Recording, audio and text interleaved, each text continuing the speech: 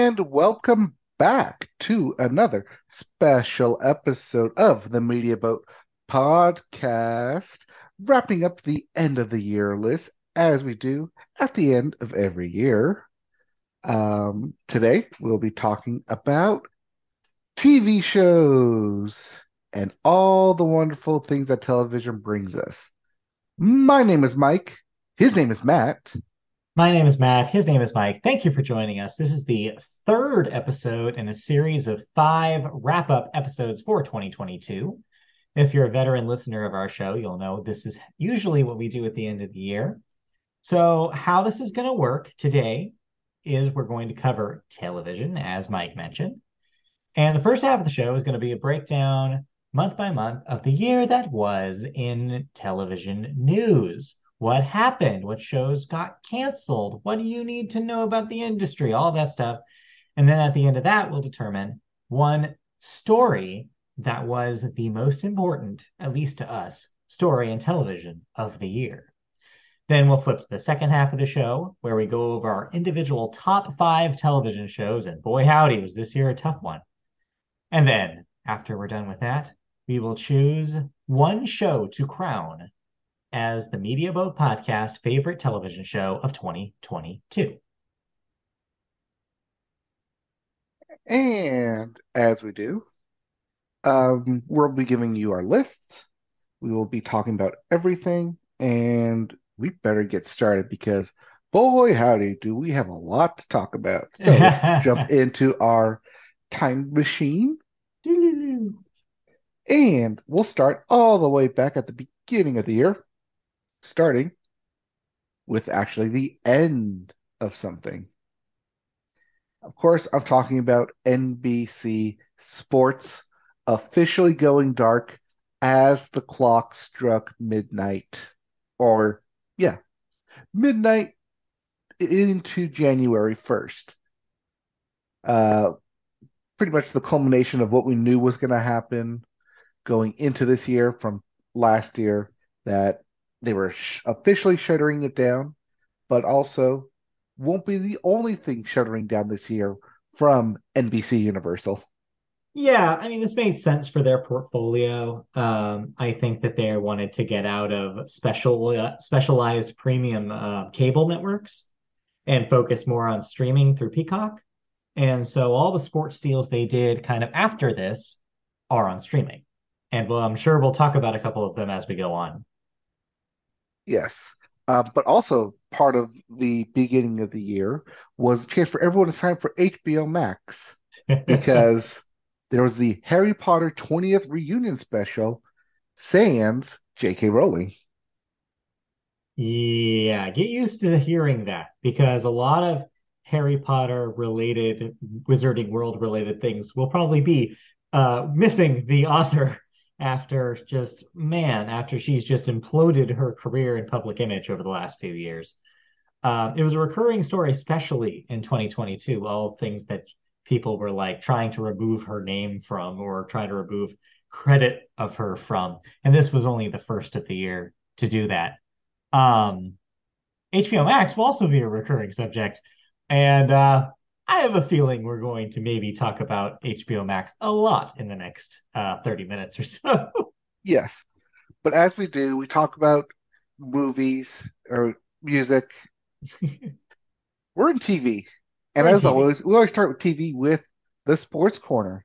So we Yes. talk about sports every now and then, including the former Washington football team getting a new name this year, Yes. Finally, the Washington Commanders are the which is new growing on team. me. Yeah, it's all right. Commanders. I Yeah. don't like their logo though. Their logo looks like a college logo to me, and every time I see it, I'm like, that's not real. The big W. Yeah, It's like it still looks fake. Washington. Yeah. I saw a TikTok where someone was asking their partner to name what they thought football teams were based on the logo, and the poor thing, she was like, Wisconsin, as soon as she saw that big fat W. Nope. No, not But close. also in NFL news, we had the very sudden and very public walking out of Antonio Brown in the middle of a game. at the Right. beginning of the year, Yeah. where he like got taken out of the game, stripped off his shoulder pads, did jumping jacks across the end zone, and walked off in the game. You know, there are classier ways to walk out, but hey, that works. Yep. And then also recurring subject in sports that we'll talk about here, and then maybe figure out what not to talk about, and that is Novak Djokovic constantly being denied entry everywhere due to his unvaccination status. Yeah, this was a recurring story. But yeah, it was part and parcel with a lot of stories in other sports as well. I mean, you had the never-ending saga of Kyrie Irving and whatever he believes slash doesn't believe in slash surprisingly believes in has been quite an interesting story. And Djokovic was the same kind of situation where it was like, well, if you just keep not doing this, we're just not going to let you play. Like that's your choice, whatever you want to do, dude. Yep. Yeah, because he was denied immediately out of Australia. There's the whole thing where he actually got into Australia and then they wouldn't let him participate, wouldn't let him leave the hotel, and had to then leave Australia because Yeah. this was still during a lot of COVID positive tests, especially during late night. We had that stretch where it seemed like every other week a late night host was being out due to COVID positive tests. Right. And as we roll on, we had the baseball lockout continue. Until it suddenly didn't. Yeah, but this definitely was the story about baseball for the first couple of months of the year. The will they or won't they about whether or not the league was going to make a deal that the players actually approved. But yeah, by March, though, a season did start, and or by April, I guess. It missed opening day as planned, and thus we had a little bit of a truncated season. But that being said, the season did happen. There was baseball, and everyone rejoiced. Yes. And everyone rejoiced when that one guy on, I think, Reddit stopped drawing Mike Trout every day during the lockout. Yes, we are all happier after that. And Yep. Uh, Rolling it back, though, back to January, we also had King of the Hill creators Greg Daniels and Mike Judge announce their new animation studio, Bandera Entertainment. yeah, we haven't seen a whole lot from this yet. It sounds like most of those projects are still in the hopper. I know something that Judge was involved with did end up premiering and already got canceled this calendar year. I don't know if it was related to his production studio or not. Um, Also, later in the year, we kind of saw spinning off of this that there will indeed be a King of the Hill reboot coming. When and where is the question. But yeah, all eyes are on see what these guys do and how they help newer creators kind of with their name and clout.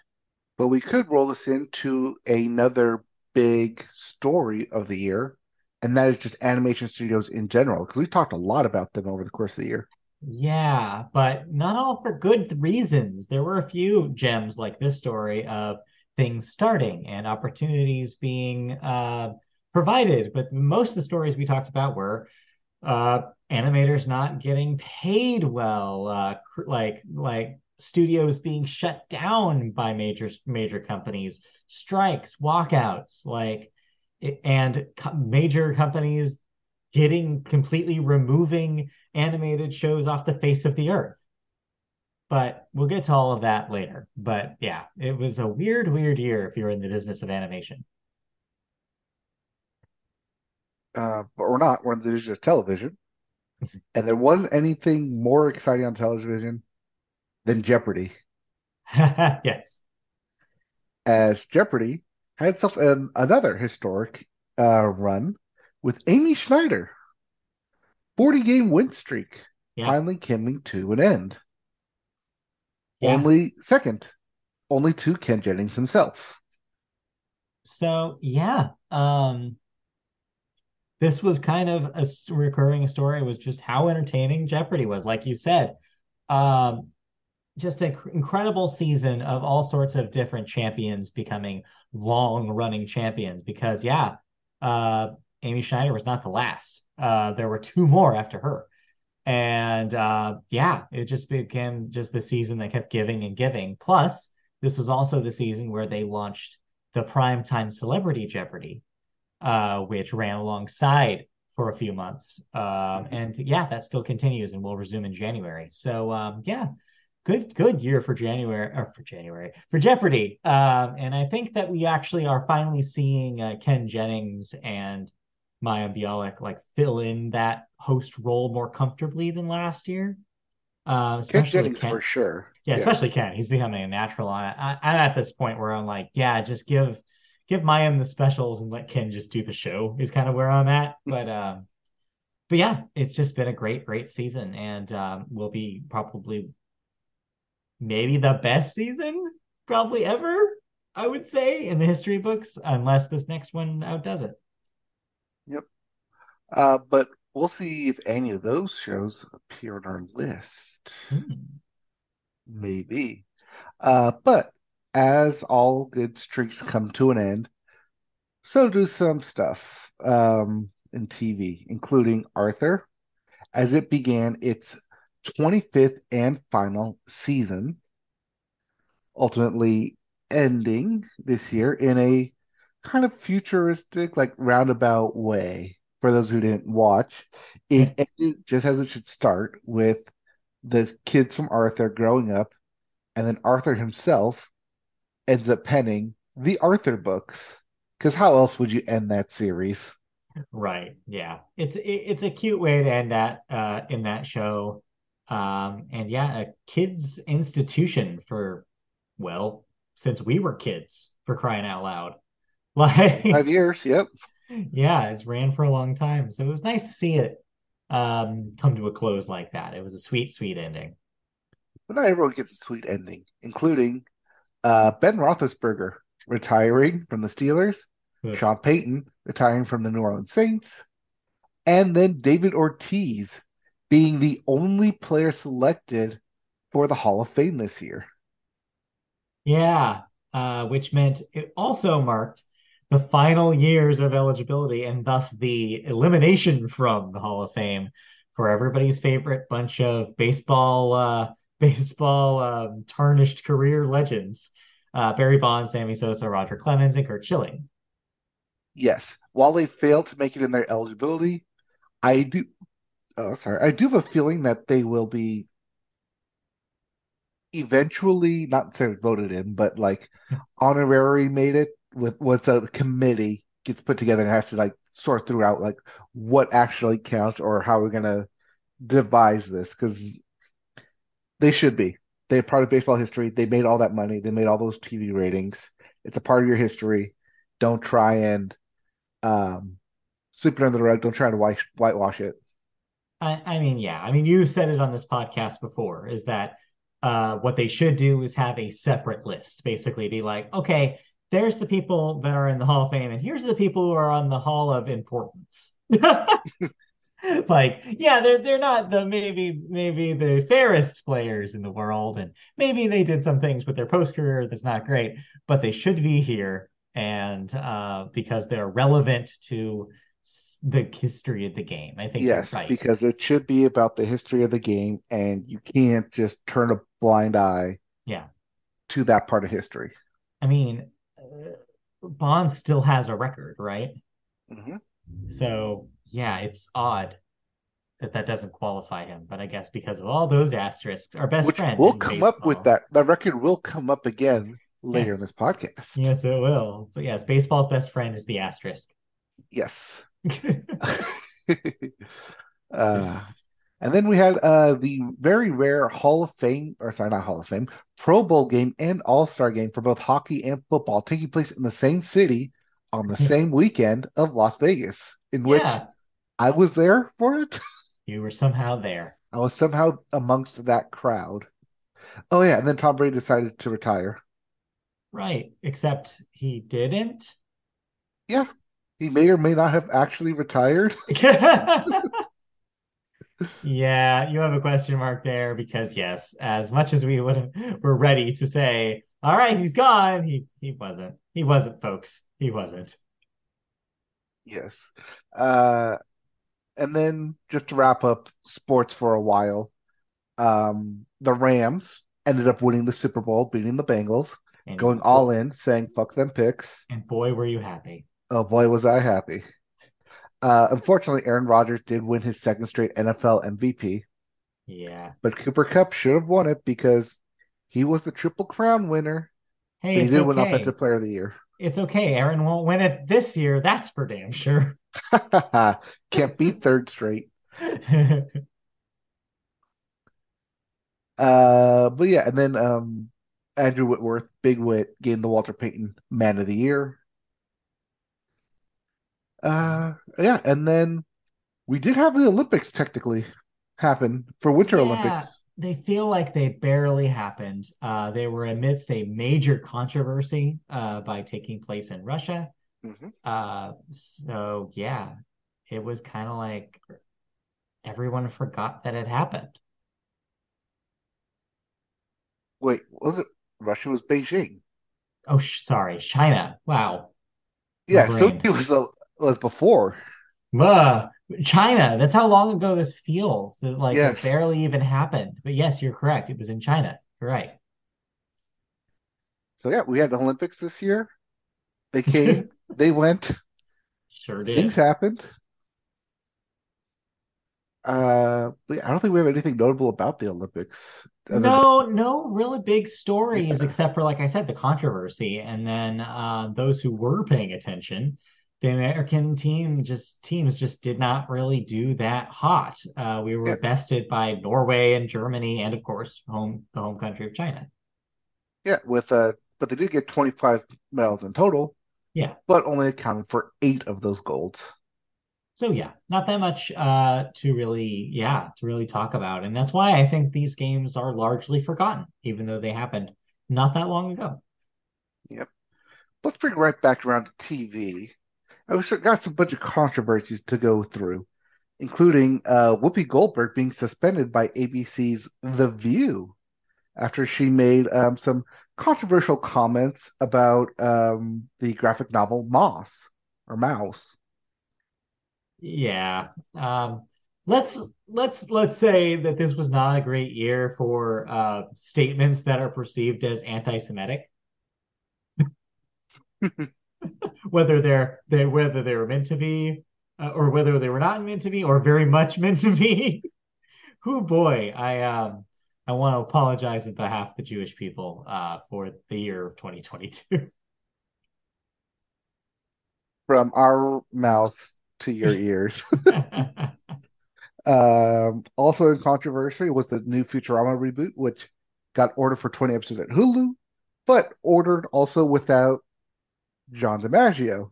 Yeah, he eventually did get signed back up after much talk as to how much he was paid and how much of the rest of the cast were being paid, as this was a pay dispute, according to John DiMaggio. Yeah, and it just goes to show you that these shows have to know the value of their voice actors, because if you're getting Futurama, you have to have John DiMaggio. Like that show's not the same without the real Bender. So yeah, this is actually two kind of recurring 2022 stories in one. You have a reboot of a classic animated show, not the last time that will happen this year, and then also voice acting and being paid. This is almost a crossover with a story we covered in video games this year with Bayonetta 3 and a voice actor that also didn't end up having the best points, but still a conversation was had this year in multiple industries about, hey, how much should we be paying voice actors, especially like legendary voice actors? And but yeah, nonetheless, this will happen. This reboot is going to happen. It still has yet to premiere. It'll premiere next year. I don't know how I feel about that. I feel like, to me, I didn't even watch the Comedy Central seasons. Also, I didn't watch like the direct to DVD movies that came after the series. To me, the only Futurama that exists is the first four seasons on Fox. And here I am waving my hands saying they were still good. I still liked them. I The still want few more. that I saw of the Comedy Central years, I was like, it's not as like I remember it. Yeah. Well, it also won't be the only reboot on Hulu that we'll be No. talking about.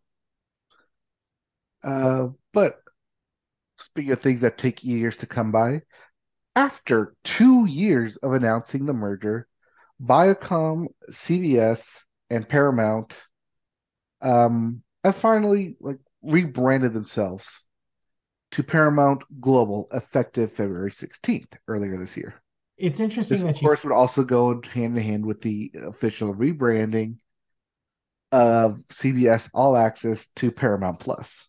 yeah. And you say that, but I feel like nothing this year, I have never seen anyone refer to Paramount Global. No, no one's for Paramount Global. It's just Paramount now.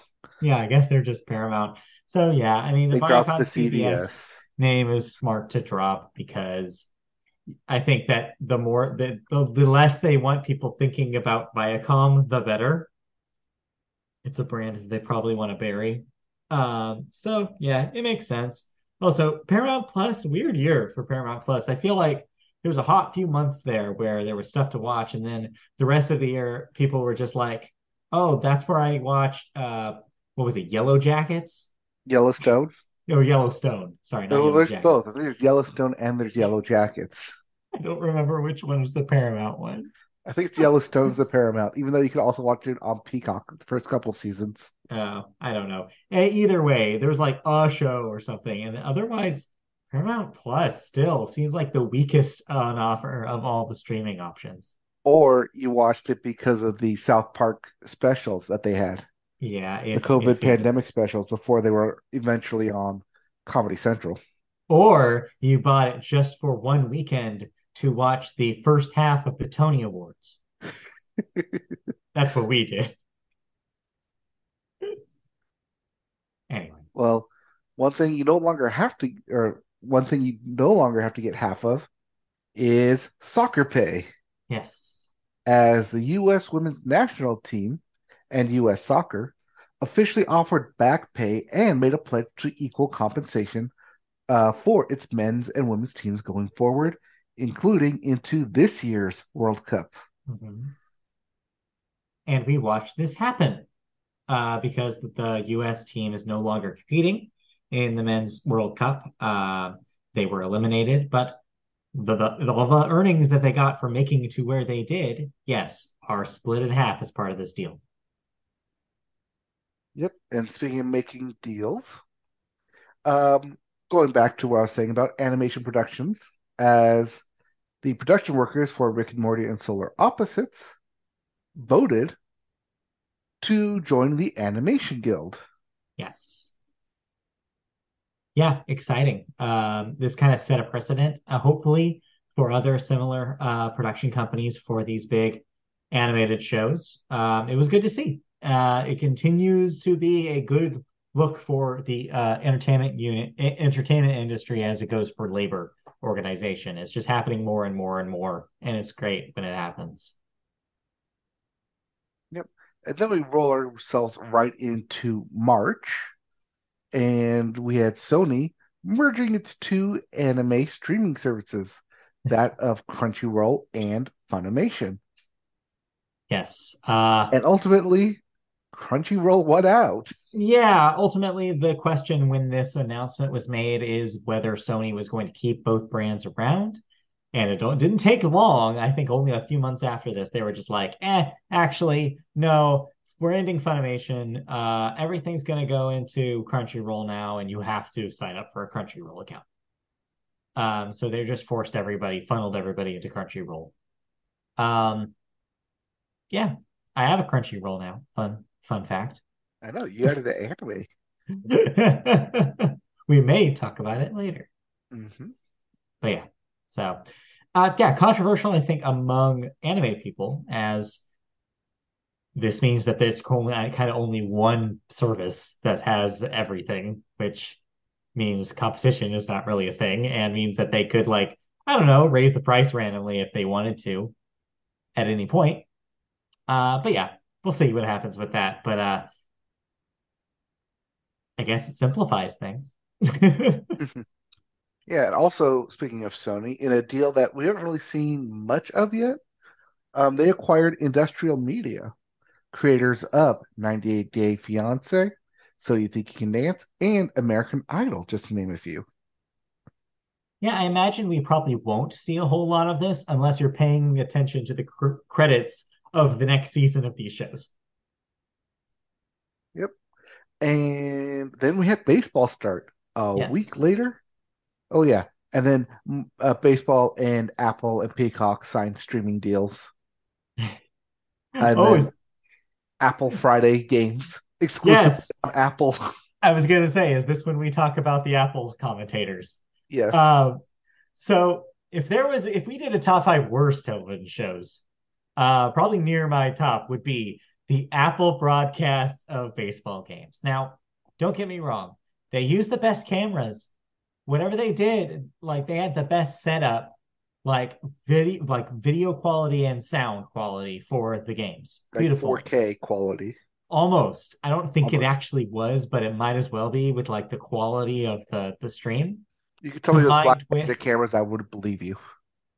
yeah, I don't know. I maybe. But yeah, so that combined with actual 5.1, which was not a lot of the other services can offer, but then they ruin all of it by having literally no one you've ever heard of in the booth. And half the time, they were talking about stuff that didn't even have to do with the game.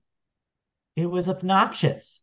And everybody on the internet kind of shared that same opinion. It seemed like throughout the year, everybody was like saying that, like, I saw one guy say something very funny. He was like, yeah, I turn on the Apple TV and then I turn on my radio for the local call. And this essentially culminated into probably the biggest non-scene sports moment in the history of baseball. Yes. Two of them, in fact. Yes.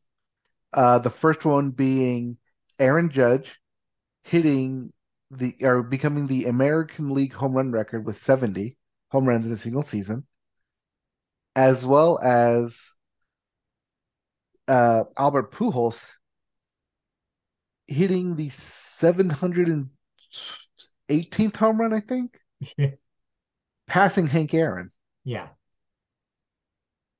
All Apple TV Plus, which is what they wanted because they were Friday games. But because of that, no one saw it Yeah. And they unless you were stress watching replays later. Yeah, and they did stress that you didn't have to be a Apple TV Plus subscriber to see it. You could just go on to an Apple TV app wherever you had the app Yeah, but and you still have watch to this thing. download the app if you But didn't have it. exactly, you would still have to go through the process. And yeah, a lot of people just weren't willing to do it, especially with something that had such bad word of mouth. So we'll see what Apple does next year if they continue to do it in the same way, or fingers crossed, maybe they get to some actual like reputable casters to do this. Hmm. Maybe. I think it'd be in their best interest to do so. And moving on, we I do have a question here. Okay. So Michael Giacchino, famed composer, now director, ended up directing a Halloween special as we first announced back in March, which that's now thinking about a fast turnaround from a March announcement to an October release date, Yeah. in which he would be directing Werewolf by Night. Does Werewolf by Night technically count as a film or a TV show? How long is it? Is under an hour. That's a television show. Okay. My rule is it a feature length presentation? It is a special presentation by Marvel. But that's not what I said. Yes. Length is the key word. Is it a feature length production? And I Does it say reach that the 90-minute mark? it is not because it doesn't even hit an hour. So no, that's a television show. All right. Well, then I may have to move some stuff around. That is a television special, yes. Uh, Speaking of things that are special, Discovery and Yes. Warner Media Oh finally boy. decided to merge, approving the $43 billion deal. And then they announced what they were going to call themselves. So,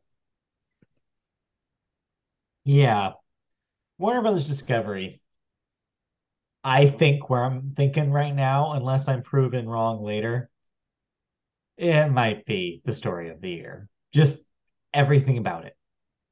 Everything from when they revealed the logo and everybody laughed their ass off Mhm. to the implosion that's happening right now with HBO Max over the last year, with combined with the fiascos with their outside of this podcast or this episode's area, like stuff that they're doing in the movies as well, with like the movies not even being released that were on the slate.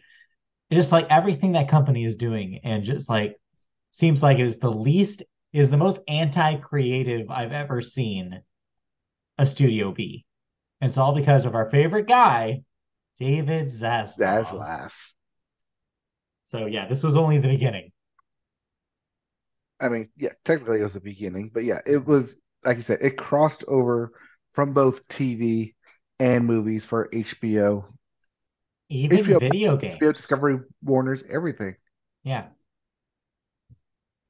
But yeah, it'll be, I'm sure we'll talk about it more when we get to the HBO Max crap down. So yeah. Yeah, because we're still in March here. Oh boy. Yep. Where I don't think anything else really happened in March because got into March Madness Yeah, and yeah, sports happened. sports happened. Yeah. Um, Also, sports entertainment happened with Yeah. WrestleMania 38. Yes. Uh, let's see here. And then, oh yeah, game show cancellations Yeah. over the summer, including Alec Baldwin hosted the match game, which we'll not talk about Alec Baldwin here. That will be in movies. Oh yeah, that whole thing. And then other game shows getting acts like Card Sharks, Celebrity Dating Game, and The Hustler. Yeah, yeah. Cheap to make stuff. Yep. Let's see here. Then, speaking of the March Madness, we have our NCAA champions with South Carolina Gamecocks for the women's championship Yep. and Kansas Jayhawks for the men's championship. Yep. Hawks, big year for bird mascots. Yep. And then we also had streaming deals of Discovery completing its acquisition to the tune of $43 billion, meaning Yep. WBD is the new ticker. Again. Yep. Roku announcing a multi-year extension with Amazon for future access to Prime Video and IMDb TV. You mean Freevee? Yeah, I think got renamed too. Uh, that also got yeah. Yep. Uh, and then yeah, Scotty Scheffler is your Masters champion this year. Of Yep. course, we knew that because he started the last day with an eight-stroke lead. That will do it. And then I want to put down for story of the year. The Okay. USFL happened this year Yeah, it did. with all games taking place on the site of a protective stadium in Birmingham, Alabama. So let's take let's take a moment here.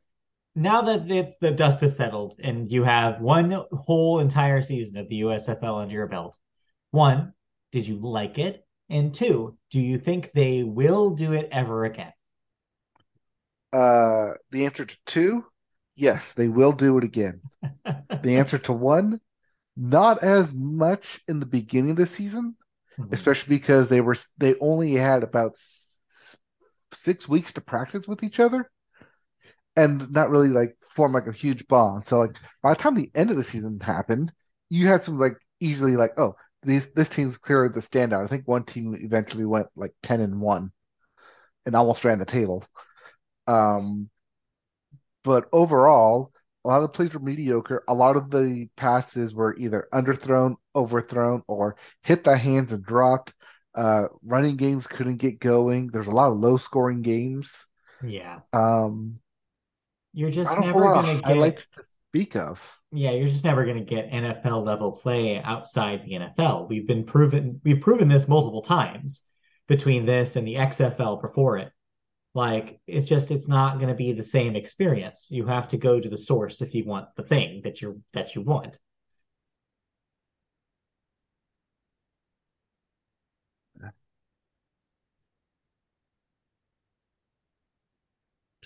I mean, it is what it is, especially if it's going to be competing next year with the XFL, which also recently got its like coaches and stadiums announced about like 2 months ago.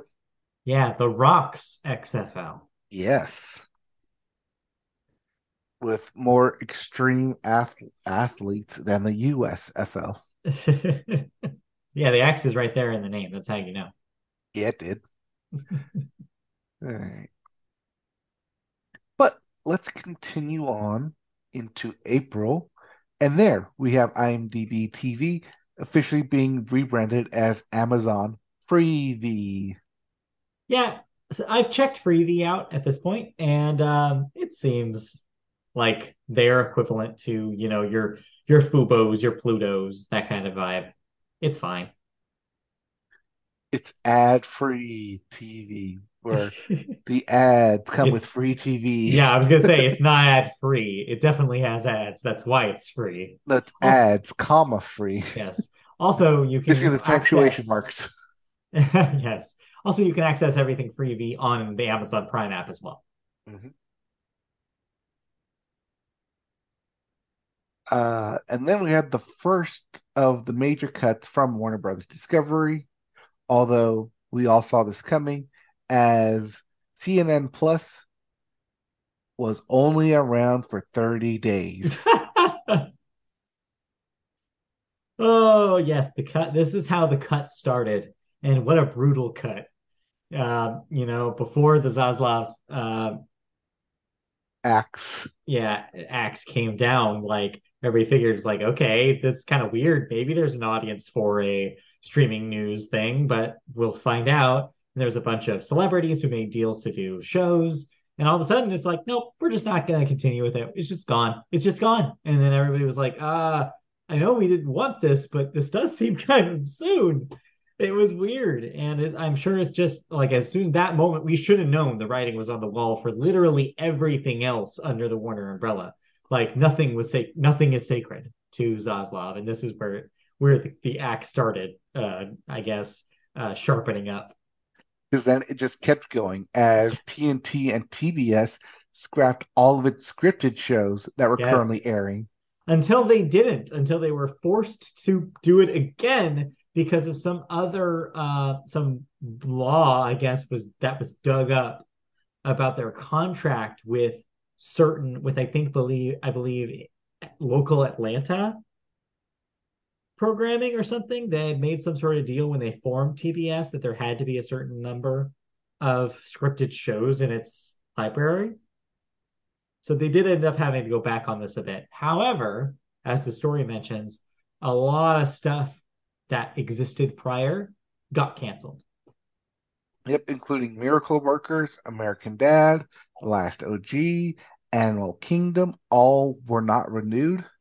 Yeah. And then there's a special case of Chad. Yes, Chad. Chad ended up being saved, right? It's coming back somewhere else. Yes, the Nassim Pedrad led comedy show Chad, which had its second season all filmed, all ready to go, was running promotions like all leading up to it. And then a half hour before it was supposed to premiere, it got pulled unceremoniously, just ripped from the scheduling. Yep. Yep. Yep. But hey, it's back somehow. Yeah, I think it got picked up on Roku.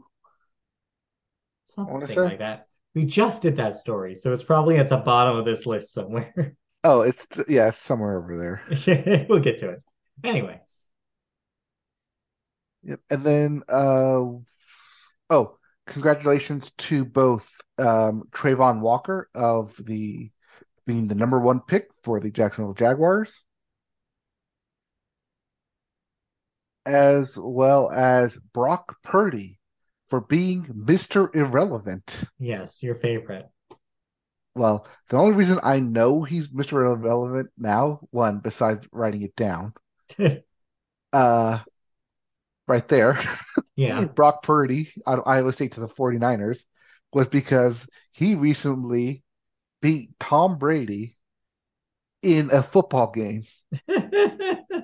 Well, these days it doesn't seem like that's that hard to do.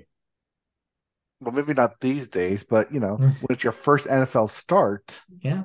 Yeah. as Mr. Irrelevant, you are no longer Mr. Irrelevant, although I hope he keeps on calling himself Mr. Irrelevant. Yeah.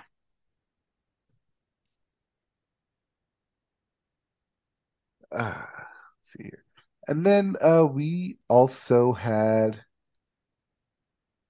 the first in a long series of Netflix subscriber losses being accounted for, with north of 200,000 predicted losses in Q2, in addition to the million that they lost in Q1. Yeah. Story of Netflix this year was a story of a downward trend. All year, kind of the narrative was is that, oh, less people are watching Netflix. There's more competition than ever. Netflix shows aren't as popular as they used to be unless they have Stranger and Things in the title of them. Uh, it just definitely seemed like that the overall vibe of Netflix was a negative one over this calendar year. Not to say they didn't make some strange moves, though. They expanded their portfolio into video games this year by offering mobile game downloads. Some Hmm. surprisingly good games are available on the Netflix service now on your phone. And additionally, they are finally cracking down on the thing that they hate the most, password sharing, by trying to force users to base or guilt them, I guess, into paying Netflix more money for every account that they share. So yeah, weird year for Netflix, especially in a year where, yeah, they just had more competition than ever. They just are looking less and less like the leader. In fact, we just had a story a couple weeks ago where they're not anymore, that Amazon is now the number one streaming service in the US. Especially with Thursday Night Football Yeah. and The Rings of Power, Lord of the Rings. Yeah, yeah. I think right now Netflix is having a bit of an identity crisis because they bank so much on expensive original content that they can't really like offer the same deep library that they used to. And that's where services like Disney Plus kind of get them, because Disney Plus has that and their library doesn't go away. And it's And so, ironic because a lot of the stuff that people are watching on Netflix are not that expensive to make. It's a lot of the cheap reality show stuff. right. And I think they're going to lean more into that direction of the business and probably lean away from what they previously relied on, which was the big original scripted high budget shows. Yep, these aren't your House of Cards. These aren't your Orange is the New Black. These aren't Yeah. your award-winning shows anymore. Yeah. We'll see what they do. But Netflix has got to figure some strategy out quick because they're definitely being outfoxed by Disney.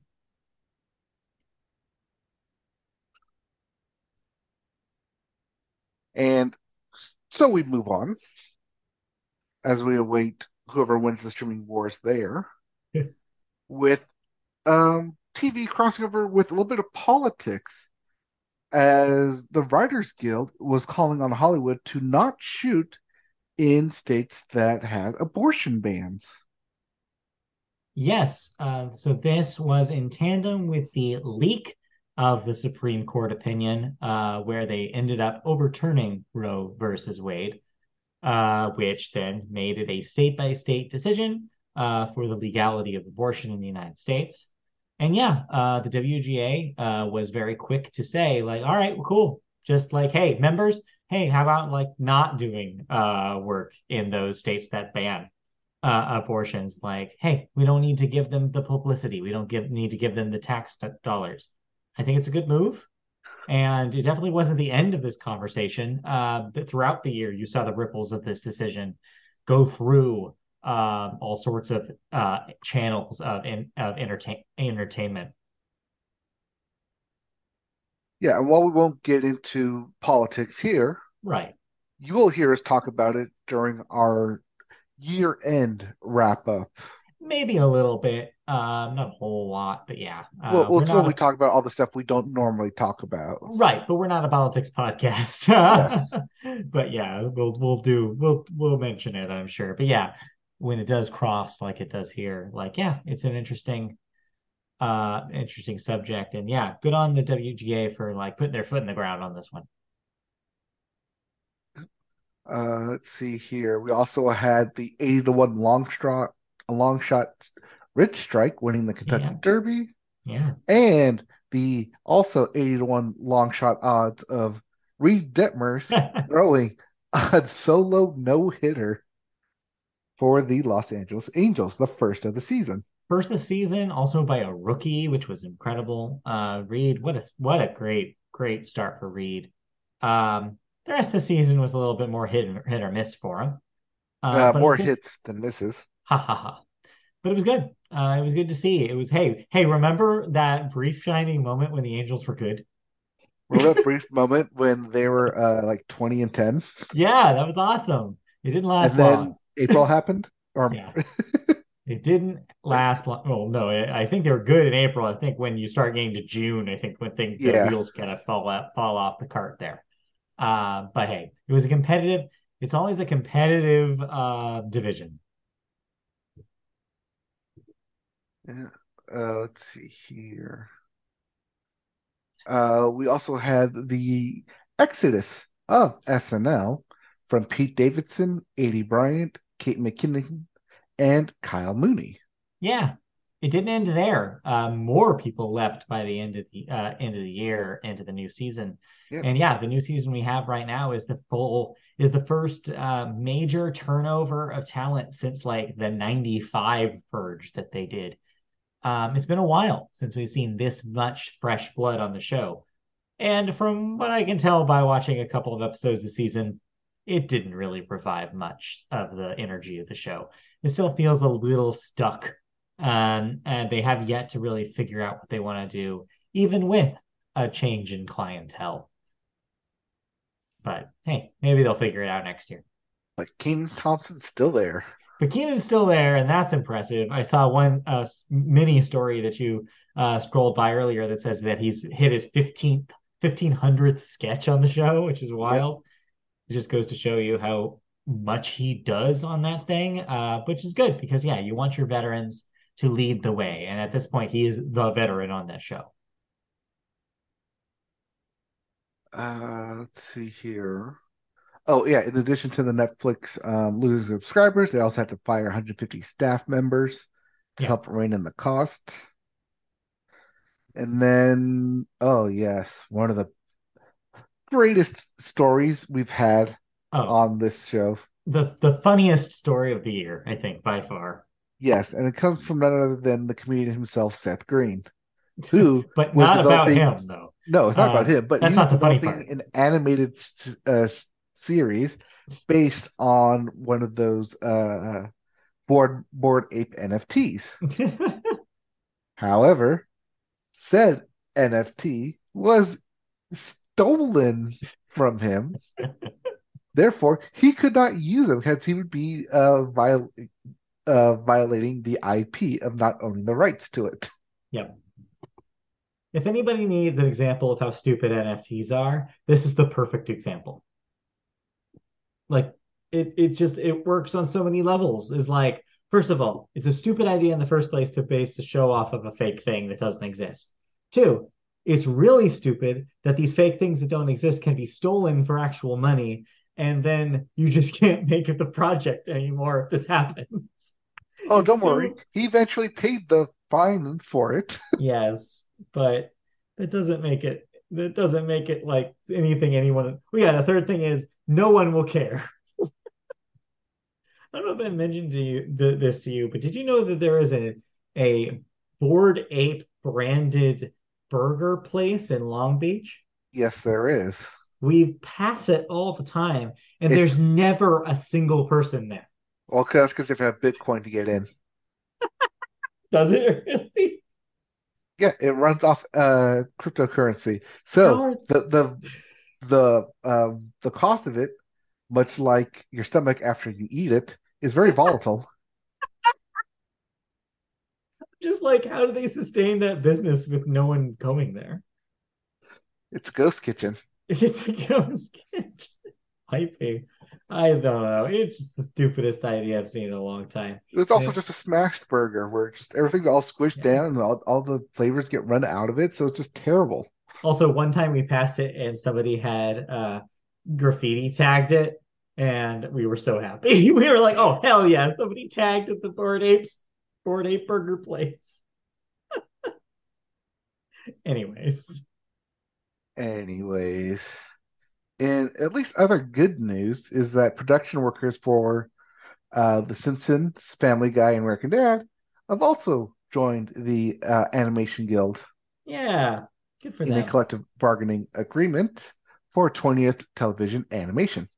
It was good to see this, considering that the writers of these shows have been guild members since the 2000s, thanks to early efforts in around yeah 2000 2001 of The Simpsons writers room. So yeah, it's a pretty much fully union show now, which is exciting, except of course for overseas animation work. Speaking of things that are overseas, Yes, the weird, eh, should I call yeah, this? I'll put this up as a potential story of the year because it does cross over into some stuff of Live Golf yeah.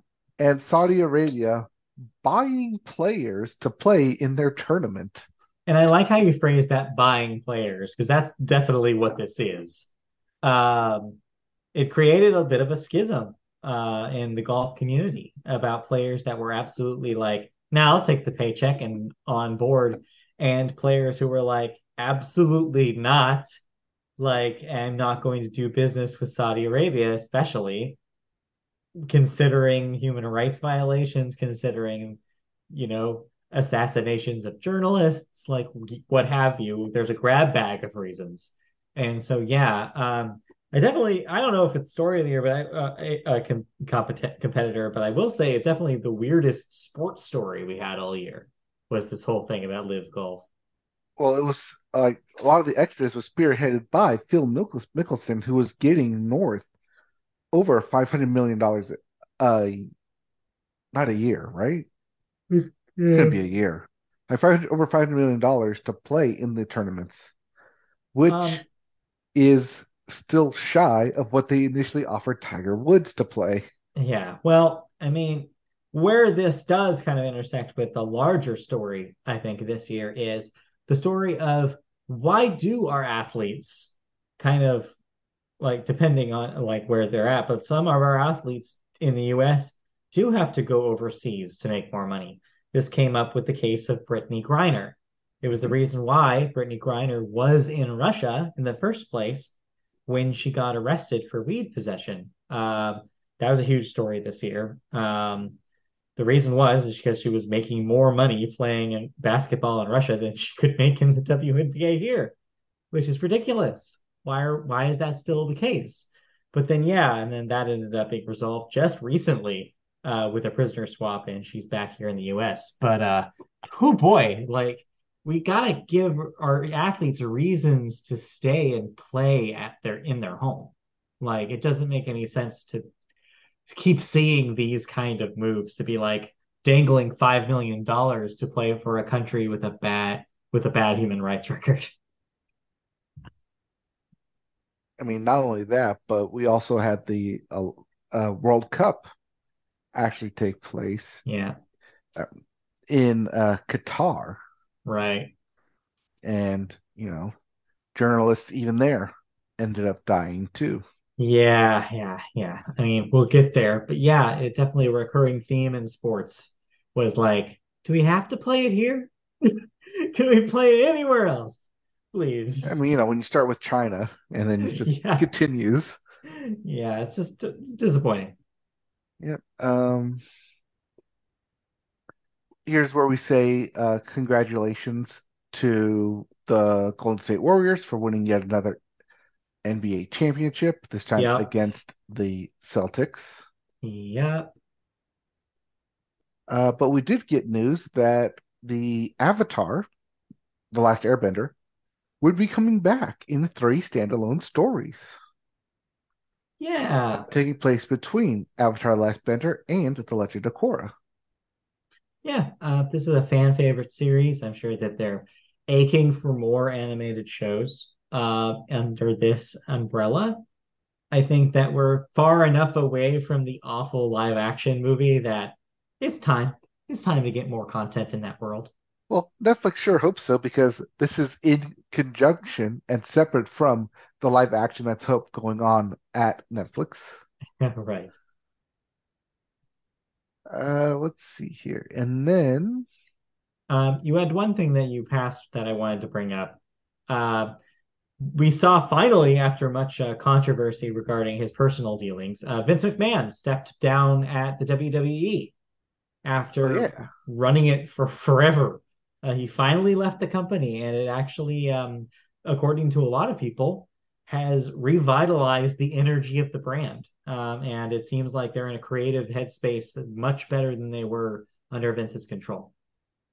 yes, but I don't expect you to stay away from too long because there is some underground rumblings and some trades and rumors going around that he may make an appearance at the upcoming WrestleMania in Los Angeles next year. Where I hope immediately someone knocks him out. Just pile drives him into the ground. I would love to see that. Just how many times do we have to teach you, old man? Yeah, exactly. Like, what did we tell you about coming here? Let's see here. So I have highlighted here the Ohio State story. Yes. If you remember what this was. Yes, they wanted to or were successful in trademarking for their merchandise sales, so that way they could sell the Ohio State shirts and other kinds of merch. Yeah. So they trademark the or the The yes, for the so they can have shirts that just say the or the. you know what they're And everyone talking knows that about. it's just Yeah, the Ohio State. the Ohio State. It's good. It's good stuff. Yeah. We also had the daytime Emmy winners. Congratulations, General Hospital. Yep. Uh, Also, continual Emmy winner Kelly Clarkson, as she appears to be taking the Ellen mantle of having probably the most important show right now on daytime TV. yeah, a repeat winner. And then also Jeopardy continued its streak as Well, a yeah, best game show winner because of course, because it is. yes, Let's see here. And then we have congratulations to the Colorado Avalanche for winning the Stanley Cup and the Birmingham Stallions for winning the USFL. yeah, Let's see here. Oh, yep. yep. There's a story about the Simpsons There's that. union getting its job done. Pablo Banchero being selected number one overall in the NBA draft, as well as UCLA and USC committing to join the Big Ten Conference in 2025. Although we'll see if that still goes through because while USC is a private school, UCLA is a public school accepting state funds, so that still needs to be reviewed Right. and may get overturned, especially since of the expansion of the college football playoffs, Yep. which we will talk about later. Yes. Oh, real quick.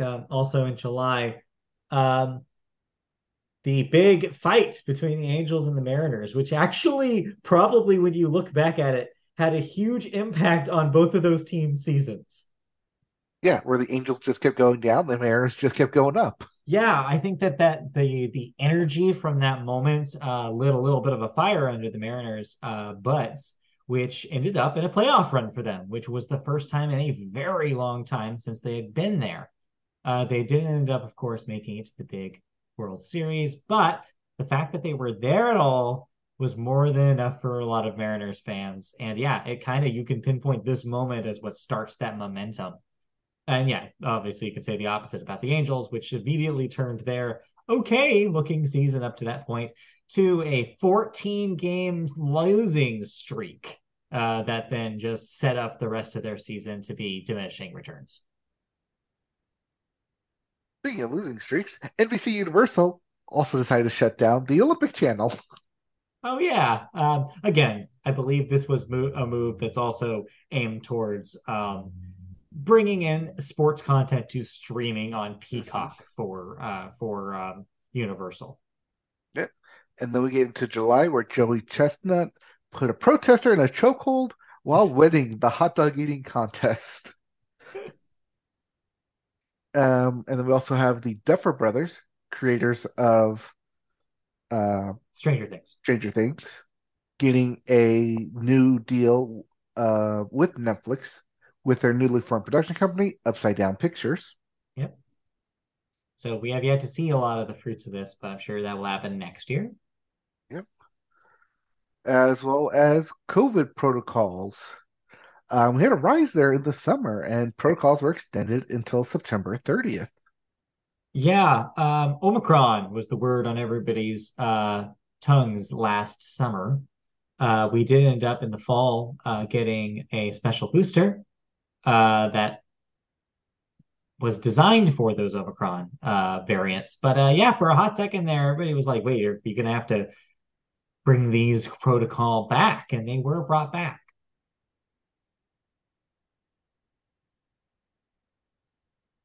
Yep. We also had Giancarlo Stanton being voted the MVP Of the All uh, Star game. of the All-Star game. Yep.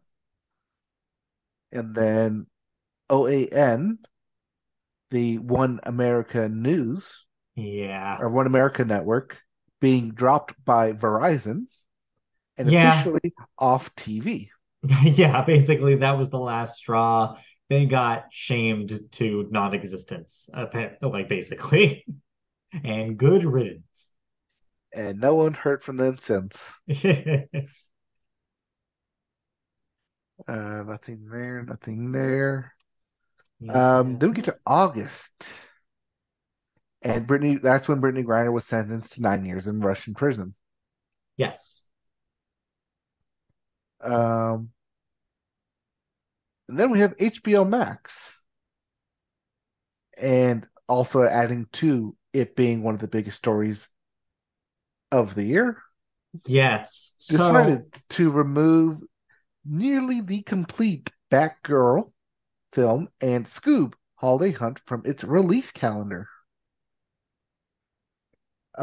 which ended up removing a bunch of other projects as well off HBO Max, including The Witches, An American Pickle, and Moonshot. yep. And this was only the beginning, as we mentioned.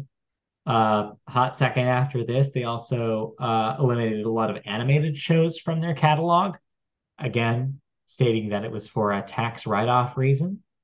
And to this day, literally today, in the last 2 days, we've seen even more cuts, including now even crossing the HBO Max line into HBO proper content.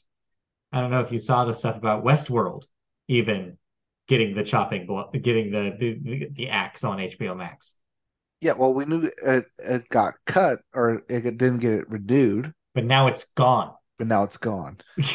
Like it's just like I said earlier, it's like the most anti-creative move that they could possibly make. It's like why would any creative make a deal with Warner after seeing all of this happen?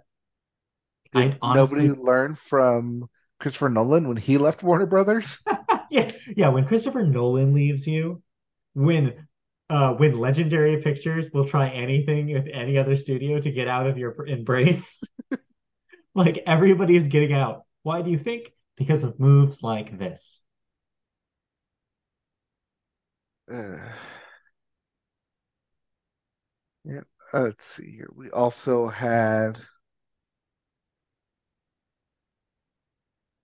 John Batiste leaving the late night show with Stephen, or sorry, leaving the late show with Stephen Colbert after 7 seasons. Yeah, after presaging his big Grammy night. Yes.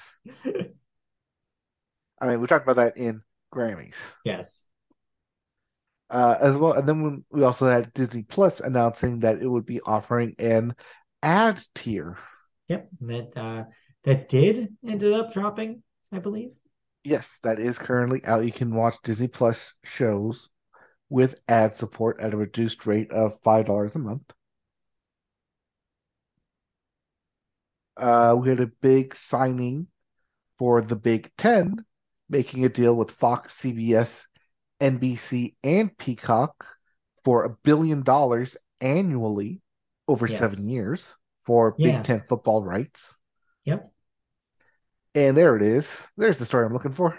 Yeah, that's the what I was just referring to. 36 shows in Whew. a week removed from the HBO Max platform. Including some media boat favorites like Infinity Train and OKKO. Yep, as well as the Not Too Late Show with Elmo, which was a HBO Max exclusive. Yeah, Um, brutal. Just brutal. as well as they ended up laying off 14% of HBO Max staff.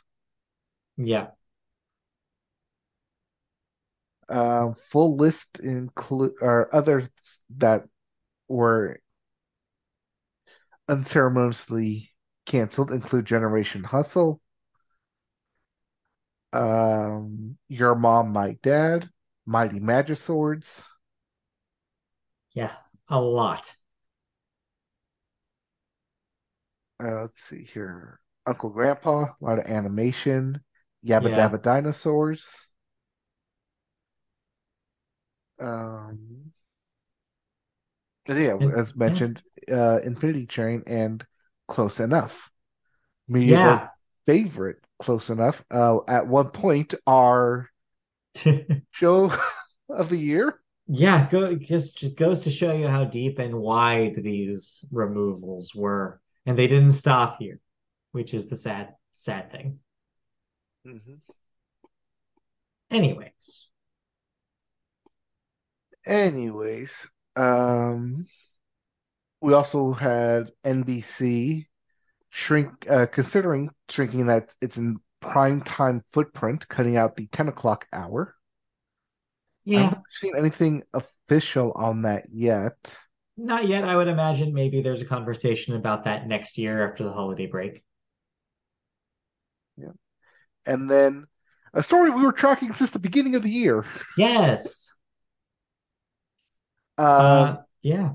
so back in January, because we don't deal in rumors, there was some rumblings going around of Viacom CBS and Warner Media exploring the sale of the CW.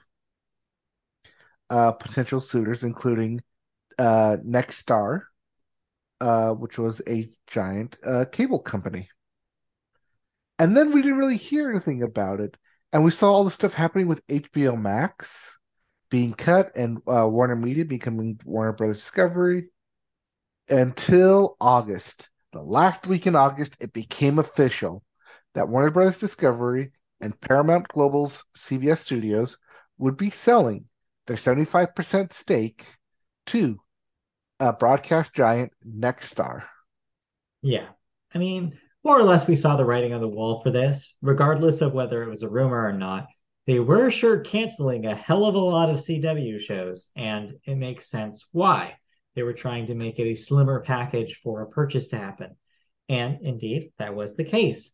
It is unclear what exactly Nexstar has plans to do. with the CW moving forward. Next year will be kind of the big coming out party, I guess, of the new said CW under their leadership. So we'll see. Yeah, but that was a recurring theme during cancellations was there Yeah. goes this show from the Arrowverse. There goes this show Yeah. from Berlanti Media. It seems like they were just adamant about let's disassemble the legacy programs on this network. Let's just get rid of everything that used to be our identity and try to form a new one. Speaking of forming a new identity, we had Serena Williams announcing the end of her career. Yes. That the U.S. Open would be her last major tournament, and so we do not expect her to return to the court, but she was getting quite the send off Yeah, during that yeah, time in September. absolutely. And what a career. Uh, and then we also had the Creative Arts Emmys, in which Chippendale Rescue Rangers won for Outstanding TV Movie, much to your chagrin. Yeah. And let's see here. Yeah, these are all creative Emmys. Yeah, Oh, yeah, Chadwick yeah. Boseman won posthumously for character voiceover for What If.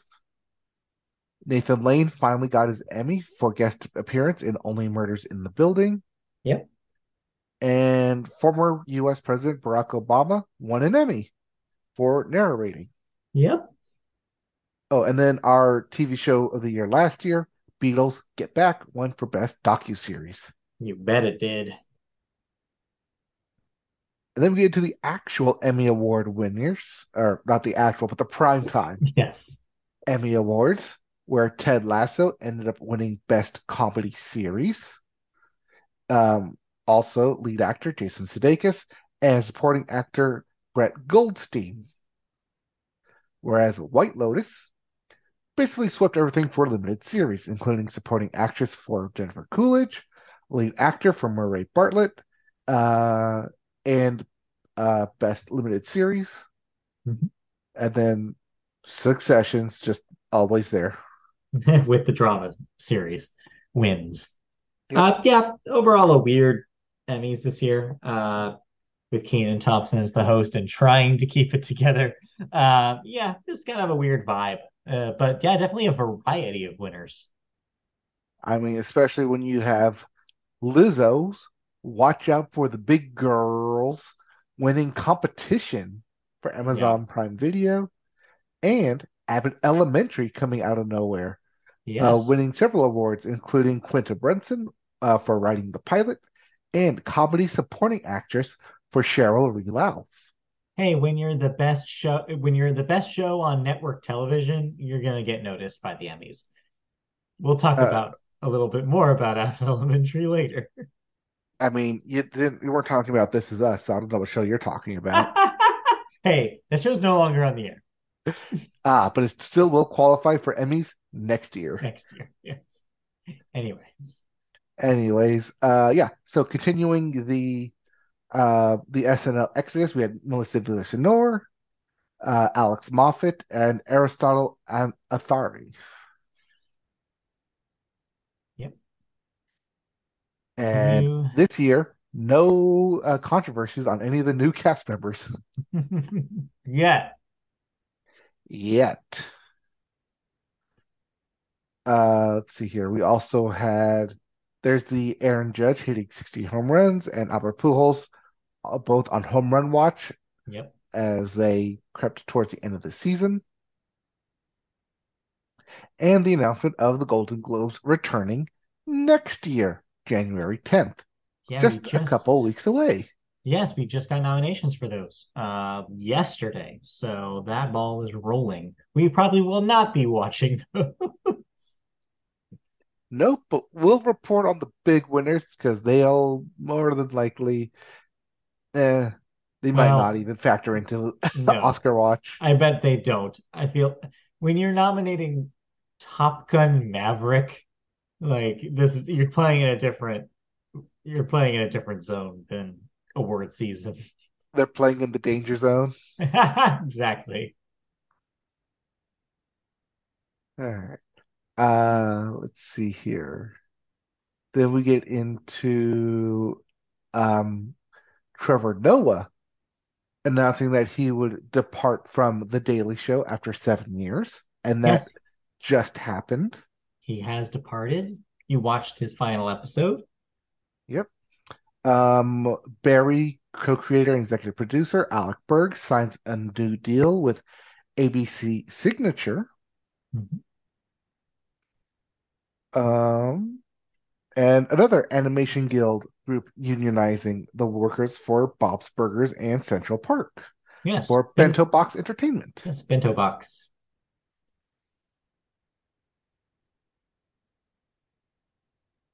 Yep.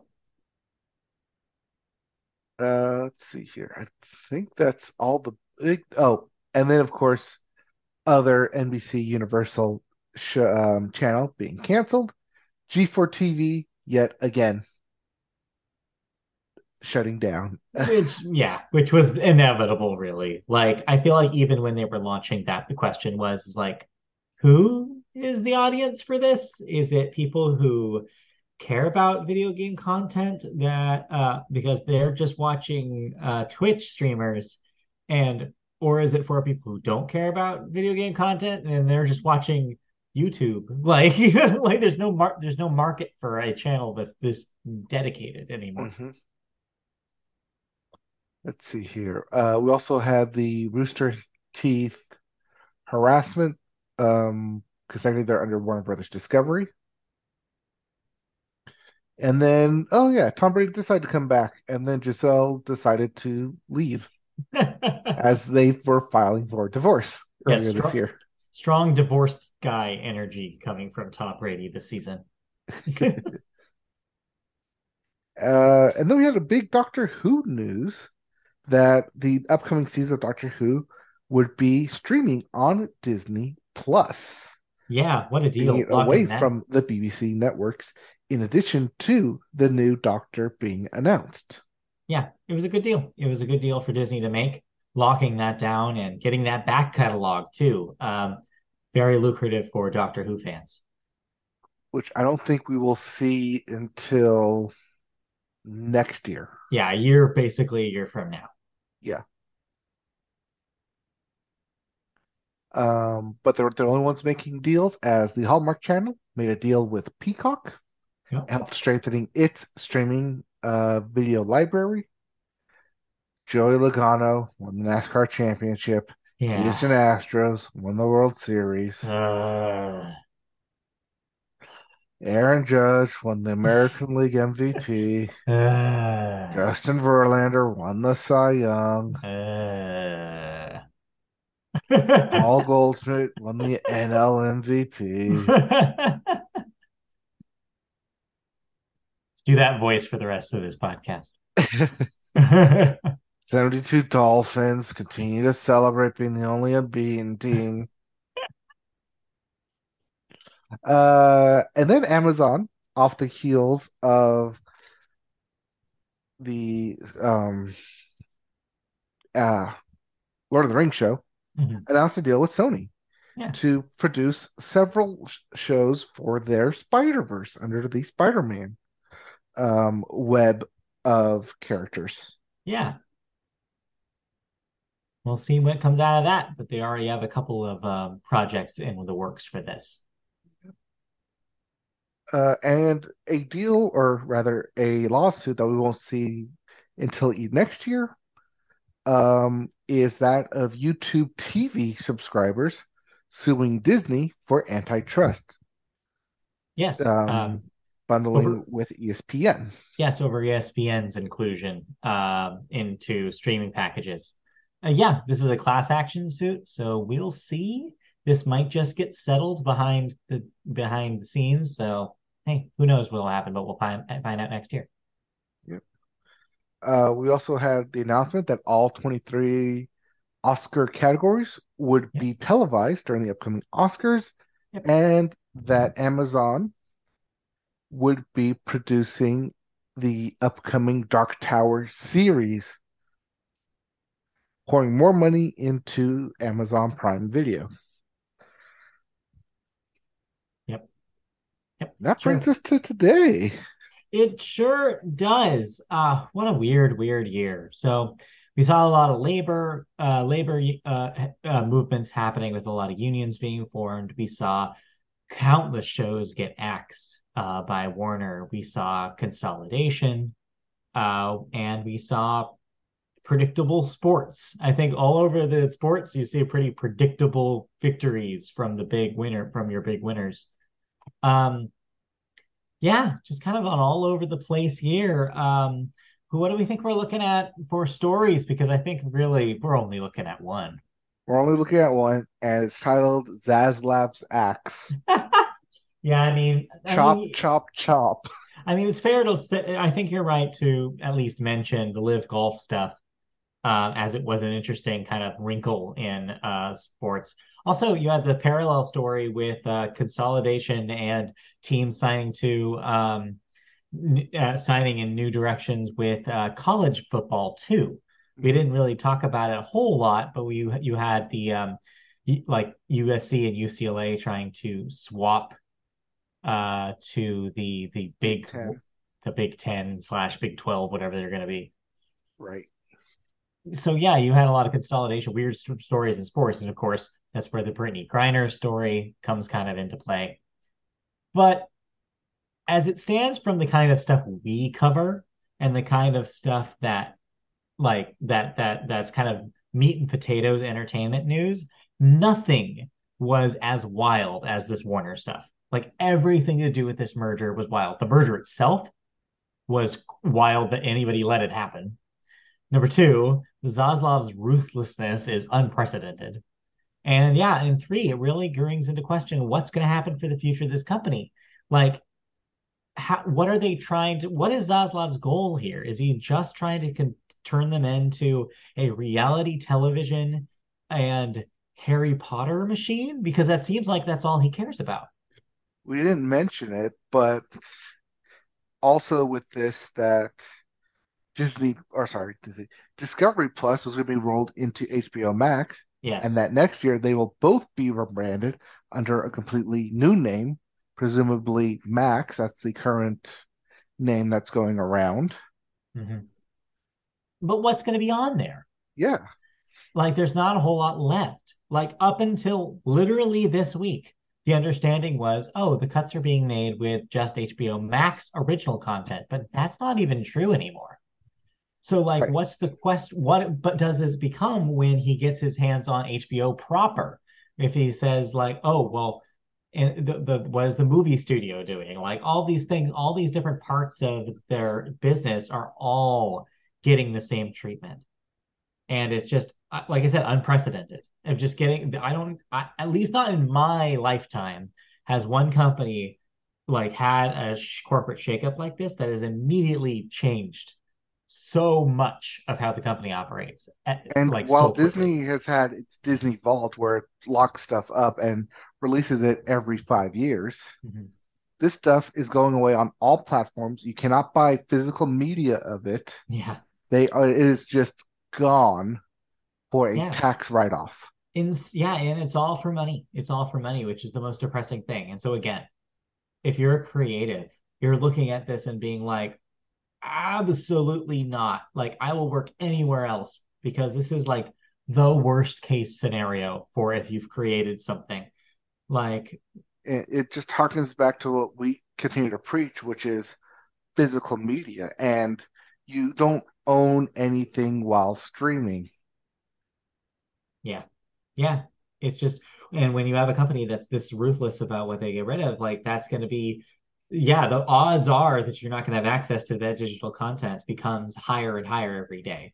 It's scary. And I don't blame anybody for getting out of that company as fast as possible, because I wouldn't want to do business with them.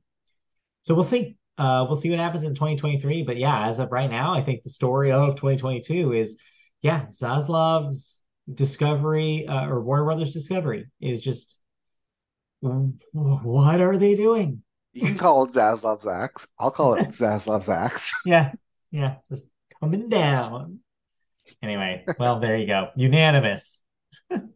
Wasn't even, well, it had to be unanimous because we are over our hour mark and running into precious time of our top shows. It's Now, true. the It's stuff we true. actually want to talk about. Yeah, so let's flip over the tape here and let's talk about our top five favorite shows of the year. Whose turn is it to go first? Well, seeing as I do not have a list currently ready, and as I went first last time, So it is mine. I it is figured it your was turn. my turn. Well, yes, I want to say that just judging by your statement just now, I'm not alone in saying this. This was the hardest decision-making process I've ever done in the television section of doing wrap-ups for the show, but also I think in any category ever since we started this podcast. I'm not kidding. So, This, with that in mind, yeah, I know you have 10 on your list. I have 16. Okay, I have 12.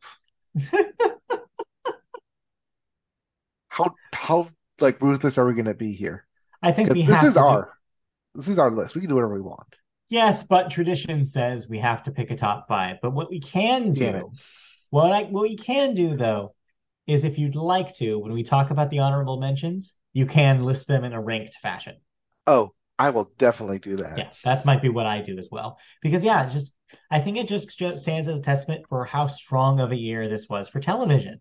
Streaming, even network TV, had some gems. Like everything, cable, like everybody had some great original content. And I think it makes sense because of the timeline. Consider the last 2 years was a lot of stuff that was either leftovers from before the pandemic or shows that had to make creative changes because of the pandemic. 2022, however, this season we saw a lot of shows that finally were back up to speed. So more original shows, more like new seasons of shows that kind of got back to the groove of private previous seasons. And yeah, overall, just the level of quality jumped like soared. And so yeah, I was watching more TV than ever because of it this year, and that's why it was so hard to narrow down my list. But I did do have five shows on a top five of sorts. And yeah, it was a very, very hard decision to make, narrowing it down to just five, but I think I have five. Number 5. So I'm going to start with number five here. And here is a place where a show that I thought was going to make my top five just narrowly didn't make it and got replaced by this. And I mentioned it just a moment ago, in my opinion, the best show currently on network TV, and that is Abbott Elementary. I don't even know if this made my top five last year, even though it had a strong, strong first season. But that's because that's just how much better season two is, even. It started strong, but now, like, we're getting into territory where this writer's room is hitting such a groove with these characters that this is some of the best jokes on TV this year, period. There are some laugh out loud moments, and the season isn't even over yet. We're actually right now, they just had their holiday episode, so they're on break. So I can't imagine how they wrap it up. Like, it's been that top tier. I think ABC has a gem here, and I don't like they have to take advantage of having this amount of talent in one room, whether it's writers or actors. I mean, the performances are definitely part of this as well. It's like such a well acted show with really funny jokes and a really good heart to it. Like it's a show that is 100% about the lengths that teachers go to teach kids, especially in areas that are maybe harder to fund, harder to get funding for your schools. And I think all of that in a blender is like it just makes this Abbott Elementary such a unique thing. It's not a show that on paper I thought that I was going to get into, but in practice, it's just so funny. Is like if you're not watching Abbott Elementary, like get a I don't know, get an antenna and watch it like on your local ABC affiliate. That's how much like work I think that you should do to get into watching this because it's that good. So yeah, definitely the best show I think on network television right now. I don't think you can't watch it on Disney Plus unless you're outside of the US, but you can watch it on Hulu. Yeah, All next episodes day on streaming. Hulu. And yeah, just fantastic stuff that work they're doing over there. Next, I turn to streaming. And largely the rest of these will be on, I have had watched on streaming networks with exception. But yeah, number four on my list was a huge surprise for me this year and kind of a blast from the past, and that is Netflix's Bee and Puppycat. Yeah, out of nowhere, this cartoon hangover series that was on YouTube, that was a Cartoon Network like reject, essentially, something that they had passed on to actually put on their network and ended up in video form on the internet. um, Ended up getting revived out of nowhere and had a proper second season on Netflix. Yeah, I mentioned it on the show, but I guess we never put it down in a list somewhere. I think it's one of the things that you mentioned like after the fact. Like, oh, by the way, I watched this, but I didn't write it Yeah. down. Well, since then, I've watched almost all of it. I'm not even done with it. Like, there are a lot of episodes, and it does refer to itself as a part one on Netflix, which implies that there's even more coming. And I'm glad because, oh my God, this is such an inventive, visually like experimental show. Every second of what's happening on the screen is just like just beautiful animation. I don't know what the budget they had on this thing, but it looks expensive, which is surprising. It also is rare to see something that's like put it that with this much creative like strength and budget like to it in an era where companies like Warner are killing animation budgets and killing animated shows out of nowhere. So like it felt like watching this was like something that just does not exist in any other form. Like something like this, a cartoon from like this level of quality is going to be harder and harder to find. And so we should enjoy it while we have it. And yeah, it's just such a funny, charming show, with some great characters, like a deep ensemble, which the videos on YouTube did not hint at all, with a lot of surprising lore reveals that happen throughout the show as it goes. Honestly, like I'm gonna say this again, I'm sure, is that all my top five feel like they're all number ones because like that's how quality all of these shows are. And it makes me almost sad that I'm not mentioning some other animated shows here. But this is probably one of the better ones of the year. I was just surprised every step of the way with this, and I'm glad that it exists. So that's number four. Moving on, number three, a former number one on my list. In a past year, I believe last year, this was my number one show, but the competition was just too stiff this year, and that's Adult Swim's Tuca and Birdie, which I sadly have to say is its final season, as it did finally get canceled. Its current Adult Swim run this year. So we will not be seeing a season four unless a deal is made at some point. But man, it's still a great show. It's still just a fantastic, again, inventive show that takes kind of like the baseline of the animation style that was introduced in BoJack Horseman and just like extrapolates upon that like tenfold. Like working on basically where they left off from season two, which was a really strong season in the way that it developed the characters, the ensemble more, and allowed like some really interesting different kinds of storytelling. This continues from there and even gets more like specific with the way it tells its stories, including some stories that really resonated with me. Recurring theme this year with a lot of the shows that I watched, just happened to be the idea of like thinking back to your childhood or your like teenage years or your younger years in general and being able to like remind yourself that that was then and this is now. To like be able to move on from those traumatic things from when you were younger and just tell yourself, yeah, even though I was that person then, I don't have to be that person anymore. I can leave that person behind. I can build a new thing instead of stressing myself out by regretting the things I chose to do in the past. There's a whole arc that Birdie goes through here that kind of talks about that conversation. And in the same way that they kind of have dealt with serious topics on the show before, it's really dealt with in an interesting way here, along with Tuca's own arc, which is also kind of like this really deep exploration of what it means for her to like, does she want to have children someday? Does she want to be a mother? Is her body supporting this?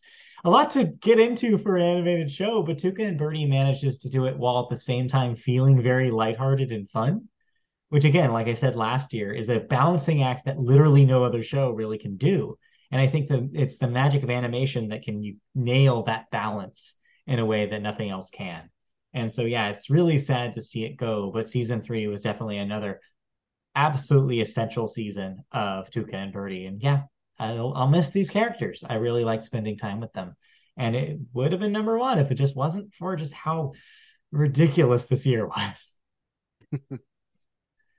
Um, then number two, I have an absolute out of nowhere surprise that I wasn't even didn't even know existed until like 3 weeks ago, and that is an anime that I've been watching called Bocchi the Rock.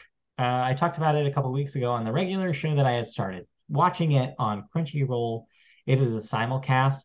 It turns out I was wrong. I thought that it was only 9 episodes and that it would end. No, it's continuing.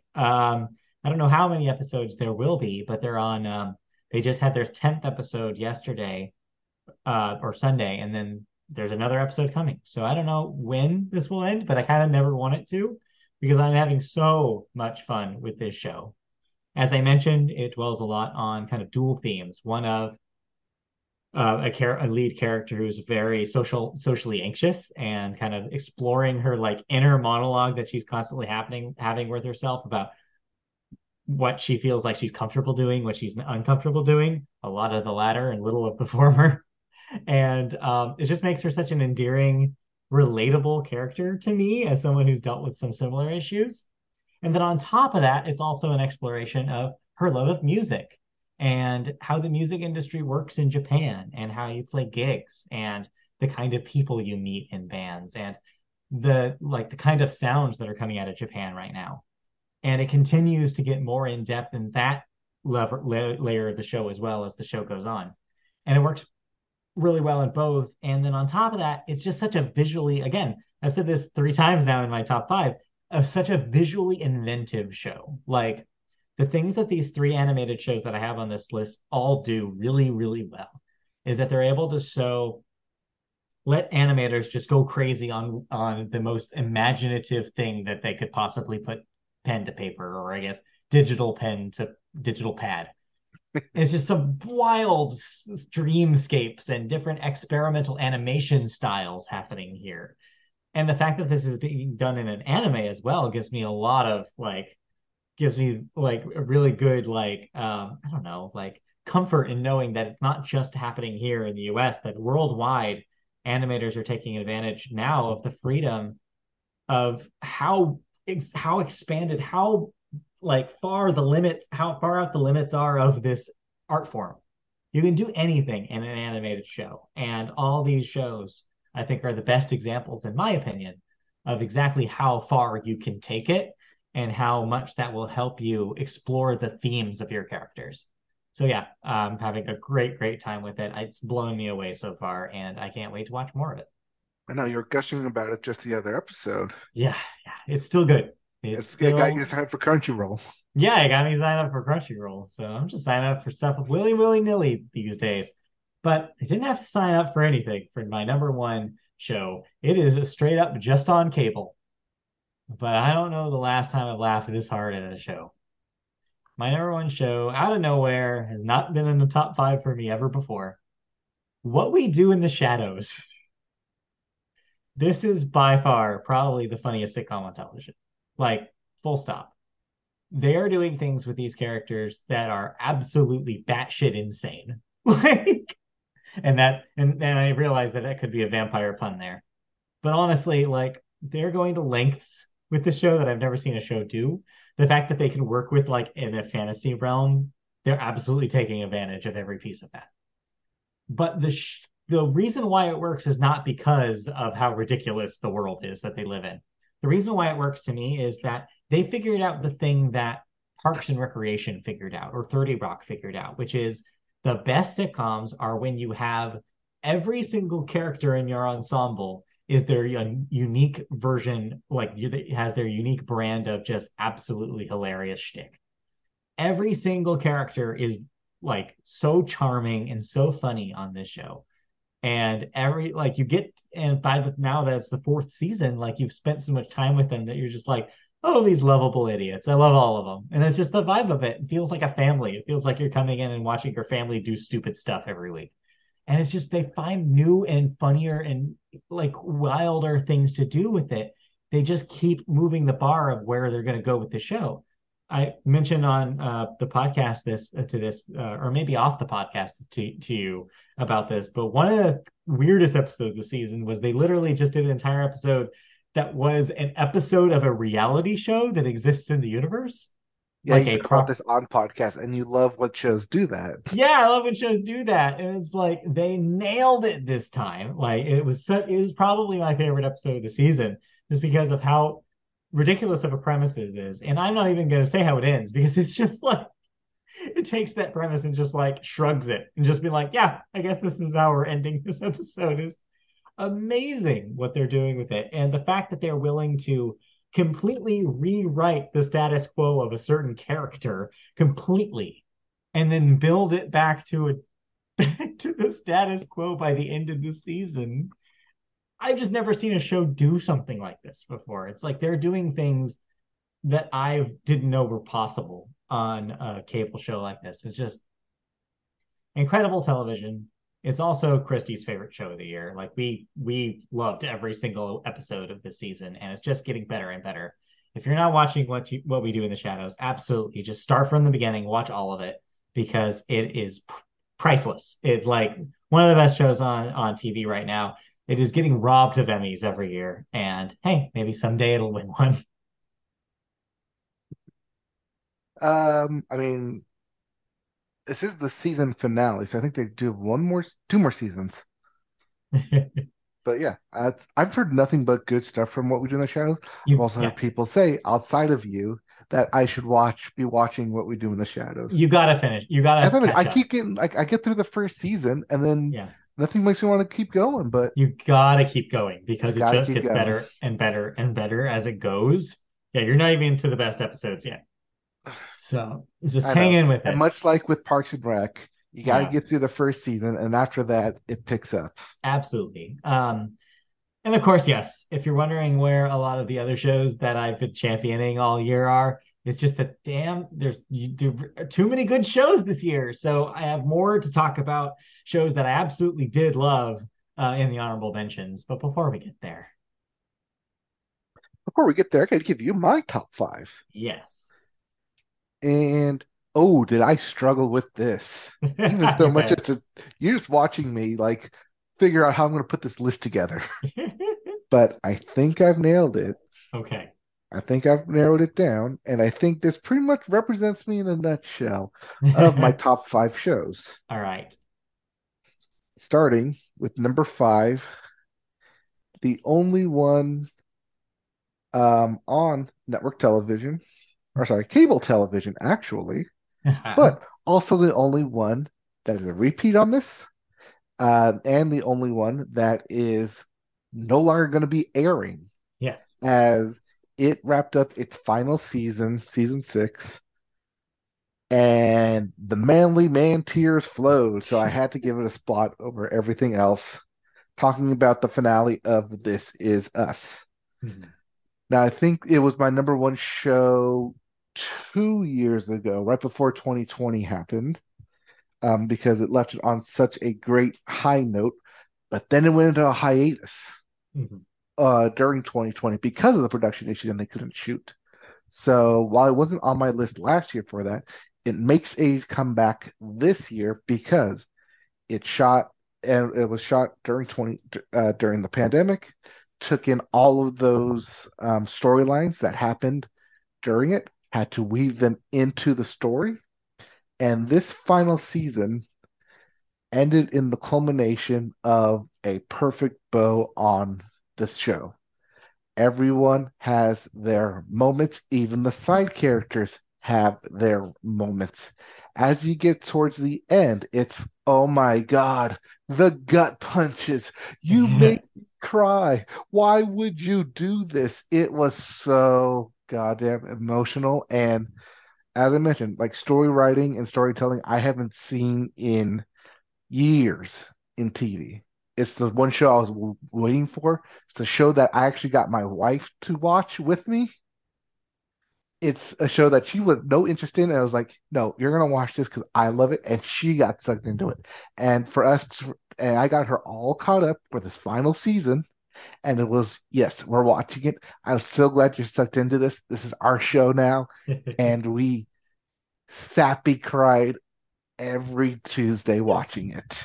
And I'm glad that this is on it because it's like if you've been talking about it so much, watching it all over all these years, that it's like it's kind of a nice like fitting conclusion for you to have this on your top five this year and just be like, yeah, it was like just kind of honoring what it gave to you over the years. Not just that, but over the course of the past years, we've seen shows have get canceled. Some, as with the Zaslav Acts, way before their time, so they don't get a proper ending. This is Right. one of the few shows where, much like The Good Place, the writers knew how long they wanted to go. They knew when they wanted to end it. They knew how they wanted to end it. And the Right. fact that they were able to get that presented to everyone and everyone love and completely adore over it, especially over social media, just amples on the effect of what This Is Us was. It's a journey that I was very happy to be a part of, Mhm. but it's only my number five. And the rest of these are all new shows. The rest of these top four all had their premieres in 2022. Yep. Starting, even though this next one is a bit of a reboot, because I'm talking about reboot on Hulu. This is blowing my mind that this is on here on your list because this implies that you watched all of this in like 2 weeks. I watched all of it in 2 days. Everything you Wow. said about this show is spot on. It is built for me. It is TV about TV. Yeah. It is TV that makes callbacks to TV. It is TV that literally says, this is the joke that every TV show does, Yeah. and then writes around said joke Mhm. to say, here's how we're going to do it differently in the rebooted show, but then does it differently in the actual show. Yeah, it's very meta. It is super meta. Anyone who knows me knows I like that kind of meta commentary as well as the behind the scenes how TV gets made. And Reboot, just the perfect casting of it.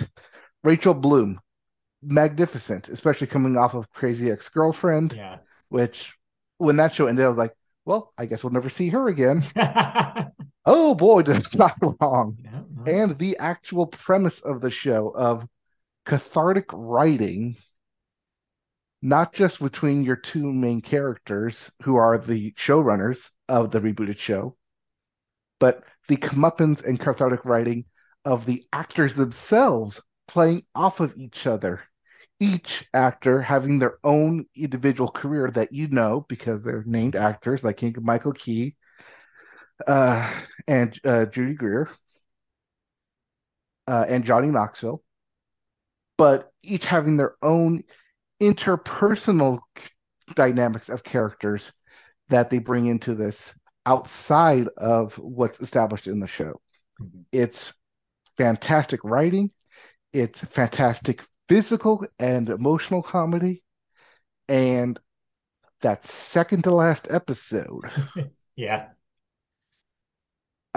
really hits it home of what makes Oh, this a good show. oh yeah. And it ends fairly well. They ended it very intelligently because it is a just in case kind of ending, which is like just in case we get canceled, it can end here. Yes, But they also have like a story that they could go into if they do get renewed. it's the Um, Futurama thing where we don't know if we're getting canceled, so let's write an ending. right. But if we don't, we know how we can bring it back. Yeah, I was really hot on this show for the first half of it, and then the second half of it didn't work quite as well for me. But I think you are right about where they hit the emotional beats towards the end. I think they did that right. I think thinking back to the show, and this show does not appear anywhere on my list. And the reason why is because the more I think about it since I've stopped watching it, the more I think about like, oh, there were like one or two or a handful of way too over the top moments that were a little too broad for me. and it kind of muddied the good things about it for me. But you're right. Everything you said is still true. There's a lot of good stuff here that is the basis for a show that could be amazing in a season two. Honestly, I think that they need to get a second season for this because if this is where they're starting, I can only imagine a writer's room that gets into the groove and gets really into these characters could make the show even better. The gags are there, the emotions are there. They just need to hit that extra level for me. And then I think that this is top five material. They're on their way. But I'm glad you enjoyed it this much. I It will is say it's that a it good definitely debut. picked up once they got rid of the mom character because they allowed the kid character to become his own person Yes. and wasn't beholden to just oh, mama's boy needs his nuggies or something. Yeah, I really did like the arc between him and the executive. That kind of Yeah, like because with the mom, you don't get that though. right. Yeah. I think it That, was that smart for them to just have the writer off. I'll say the writer off early, but have a reason for her not to be around and allows for the kid character to interact more with the ensemble. yeah, and he got some of the funniest stuff with all of his old movies Hmm. coming into conversation. Yeah, there's the pieces are there, I think, and they're so close to getting everything running really smoothly. It's just will Hulu give them another shot? We'll see. I don't know, but if they don't, I'm glad with what they gave us. Yeah, yeah. And that brings us to my third story, third show. This is kind of a story told from a certain viewpoint. Unless you're talking to that person over there, because it's from their viewpoint. Unless you're talking to you, because it's your viewpoint. Because everyone's got a story to tell in After Party on Apple. Yes. This was a show that came out towards the beginning of the year from part of our favorite producers, Phil Lord and Chris Miller. And it was a shock, to say the least. Because it starts off with what you think is just, oh, a romantic, like it's a murder mystery. But you think, oh, this is just the storytelling of a romantic comedy setting. But then it changes to that of an action setting. But then changes again to an animated setting. But then changes again to a horror setting. And the different, unique storytelling told of the events of the exact same night, but from different people's perspective, and in the different genres of TV is what makes this my number three on the list. It's fun and it's inventive. I haven't seen anything quite like it on TV. I don't even know if you can even put this thing on TV. It's so made and so well built for streaming and binging that you want to know what happens next. You want to see what the next version is. You want to see who done it by the end. Yeah. I All the while you're trying to piece it yourself together of, oh, they didn't remember it quite this way. Are they lying? Are they just misremembering? Yeah, no, I absolutely adored the show. I think it's fantastic. I think it's amazing. Like you said, the experimentation happening here is wild. It reminds me of like Phil Lord and Chris Miller are people who are like deep ingrained in the animation community as well, and you can tell because they are bringing the passion and vibe of an animated show to a live action show with the After Party. Mm-hmm. It's That's also stretching what the genre can do and stretching to the limits of their imaginations, of those writers' imaginations, by going to do all these genre experiments. And it works. And all that while also being a really smartly designed murder mystery that also works. It's like amazing that they melded these two things into one thing and it ended up being as good as it is.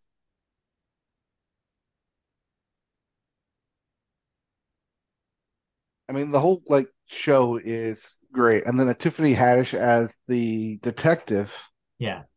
just ties it all together. Yeah. Honestly, this was on my top five for a long time. after I saw this, I was like, oh, this is easily going to be our number one show of the year, right? But it was just so strong of a year that it kind of just gradually dropped and dropped and dropped. It is my solid number six, though. Just sitting outside, like on the porch of a party, you could say, just sitting outside on the precipice of going into that top five and having that conversation, but it didn't quite make it. But honestly, it's the number one honorable mention for me. It's just a fantastic piece of work that honestly is the only thing probably out of all of these things that I am looking forward to rewatching. It's also one of the only things on my list that has officially gotten a sequel, Yes, an After Party 2, and or I whatever they're going to can't call it. And I can't wait because I hope what they do is kind of an anthology series kind of approach where it's a completely new set of characters and a completely fresh like bunch of genres to explore. Except bring back Tiffany Haddish to try and solve it. Yes, yes. Do the Knives Out. Yes. Exactly. Do what Knives Out is doing just for television and in your unique style. And like I think it'll be stellar. Like just do that. Ooh, I wonder if they do like a Star Wars theme for season 2 or Star Trek themed. Oh man, like a whole sci-fi version of the story would be Yes. amazing. I mean, yeah, see, that's the thing is that they can literally do whatever they want with this show, and that's why it's great. Hmm. Uh, But but there's two shows ahead of it. At number two, more so of a show than my number one, but only ever slightly. And this is a show that I was gushing about when I was talking to you about it. It was a show that yes. I saw that was trending on social media. I decided to give the first episode a look, and I was hooked immediately within the first 5 minutes. It is a show about cooking. It's a show about the kitchen. It's a show about how raw people can be in tight quarters. And the way they shot this in an actual kitchen, being able to move around and block is worthy of Emmys on its own. I am talking about The Bear on FX and streaming on Hulu for the ads. Um, Even though it's short, it's only 8 episodes. They are 30-minute episodes, so you can binge this thing in a weekend easily. And each episode just hits. There is no downtime. Everything is said with a point, everything is said with a purpose, everything is said with realism.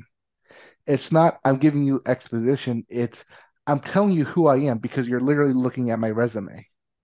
It's, I'm telling you why this needs to happen because I am literally the health inspector. So I'm setting up what this episode is going to be.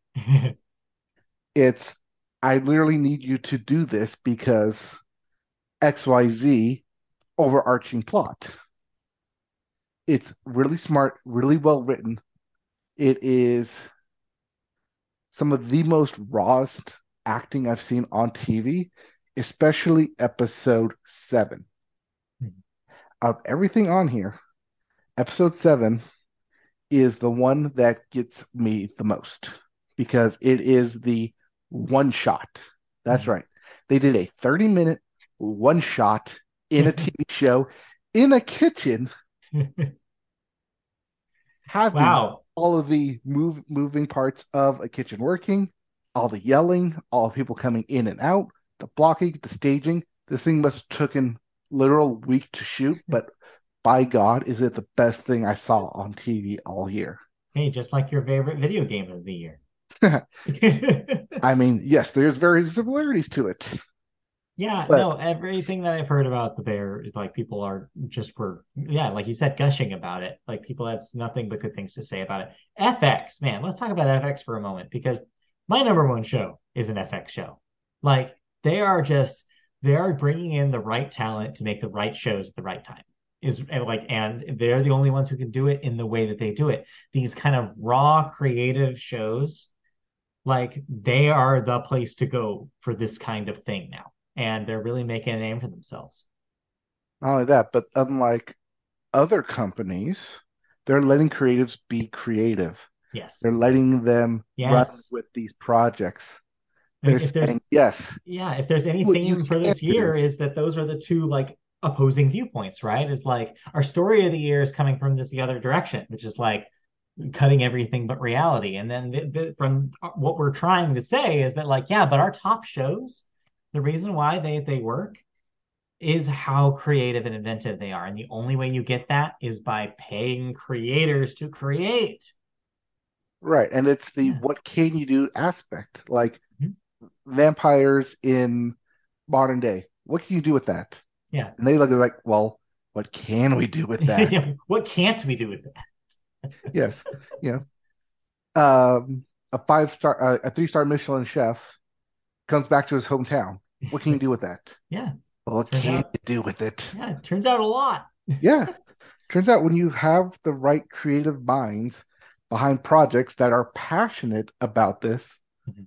that know what they're talking about, and are able to put paper to film to concept, you get spectacular television. Absolutely. And it doesn't get more spectacular than my number one show. Yeah, this is a surprise. And this was also a move that you literally made during the recording of this podcast. Yes, because I had to ask you, does this technically count as a show? Because I wanted clarification. Yeah, Otherwise, The Bear would have been my number one show. right. But because it technically only runs for 58 minutes, Yes. less than an hour, It is and a is a television special, special. Yes. it is a Disney Plus Marvel special feature, the only Marvel show on my list, Yes. Werewolf by Night, by none Yeah. other than Michael Giacchino, Yeah. in a stunning first time director move that takes a concept, takes a web comic, takes a comic book from years ago that most people haven't heard of Mhm. and transforms it into a knockout 58-minute joyride where you set up completely brand new characters, establish completely brand new stakes, and a completely like unseen version of the MCU, and makes it work for a first time director is astounding. All the right directorial moves, the blocking, the shooting, the editing, the cinematography, using actual like physical props and not doing CGI for a lot of shots. Mhm. Harking back to those 1940s, 1950 horror films in the way it's presented from the beginning Mhm. to set you in that mood. As I mentioned when I talked about this in October, it was the one thing I would gladly go back to over and over again, especially on a holiday. And yes, I did actually go back and rewatch it, and yes, it is still as good, even in December. So that's why it's my number one. Yeah, I'm kind of shocked. I mean, it goes to show you that in order to beat everything else on your list, it had to be such a specific, such a well done, high quality version of a genre thing. And that's essentially what you're saying it is. It's just, it's so well done. They executed on every single part of what they had to do to tell a werewolf story based on a As comic. as someone who doesn't like horror, Yeah. it's the one thing that I absolutely love. Yeah. As someone who doesn't get into like all the werewolves and zombies and swamp things and all those other kind of creature films, it's the one thing that like harkens back to that time period as well as brings in a breath of fresh air to the MCU. Yeah. So, do you want to see more of these kind of one-shot specials? Funny enough, the Guardians of the Galaxy Yes. Christmas special is more of these one-off specials, and yes, I would indeed like to see more of them. Especially if they're But of this quality. I know. All righty. Wow. Okay. All right. What a list. What a list we've got. Um, I guess we want to run down our honorable mentions real quick before we wrap up and choose a show. Yes, honorable mentions include the two fantasy powerhouses that a lot of people talked about this year, House of the Dragon and Rings of Power. So now, before you continue, are you going down a ranked list of the remaining shows on your No, list? no. Okay. That's how I was planning on doing it. Oh, okay. In that case, my number six show, well, six and seven, would have been between Julia and Hack season two, both Okay. strong female-led Yeah. shows. Because Hacks continues what was from Hacks one, which I absolutely loved. It was on my list last year. Hmm. Um, and Julia, which also combines that behind the scenes TV as well as a cooking show in and of itself. So Julia kind of like a combination of both Reboot and The Bear, both of which were on my show or on my top five. And then from there, honorable mentions to The White Lotus season two, coming off of the Stellar season one, Yeah. as well as Only Murders in the Building, also Yes. coming off a Stellar season one. Absolutely. Um, we'll real quick go through the rest of my list here. I have Amphibia on my list. It wrapped up this year. Didn't quite make my top five. But man, did it end on a great, beautiful note. I would have loved to see more, but hey, at least they got it ended on their terms, which is good. Yeah, that's another Um, one of those shows that you got me to catch up on before the yes, finale. just excellent work. Also, maybe the last of its kind when you're talking about big narrative first television cartoons. A little Maybe. sad to see. I have Single Drunk Female, which was a show that I, on paper, would usually would not watch, but is so well executed about its premise, and all the characters are great that I loved watching it. Probably the only freeform list show that will ever be on my list. I have Amazon's A League of Their Own next. Just an amazing, well done ode to just like that hey, like gay people and lesbian people existed in the 40s and what happened with them, and combining that with a baseball story and revitalizing an old film and with a different lens, talking about like, well, what actually happened with these women. Is just such a well done show. I loved watching every minute of that too. I have Ms. Marvel on here. Probably the first time and only time I'm ever gonna have a Marvel show on this, but Ms. Marvel was a huge surprise for me.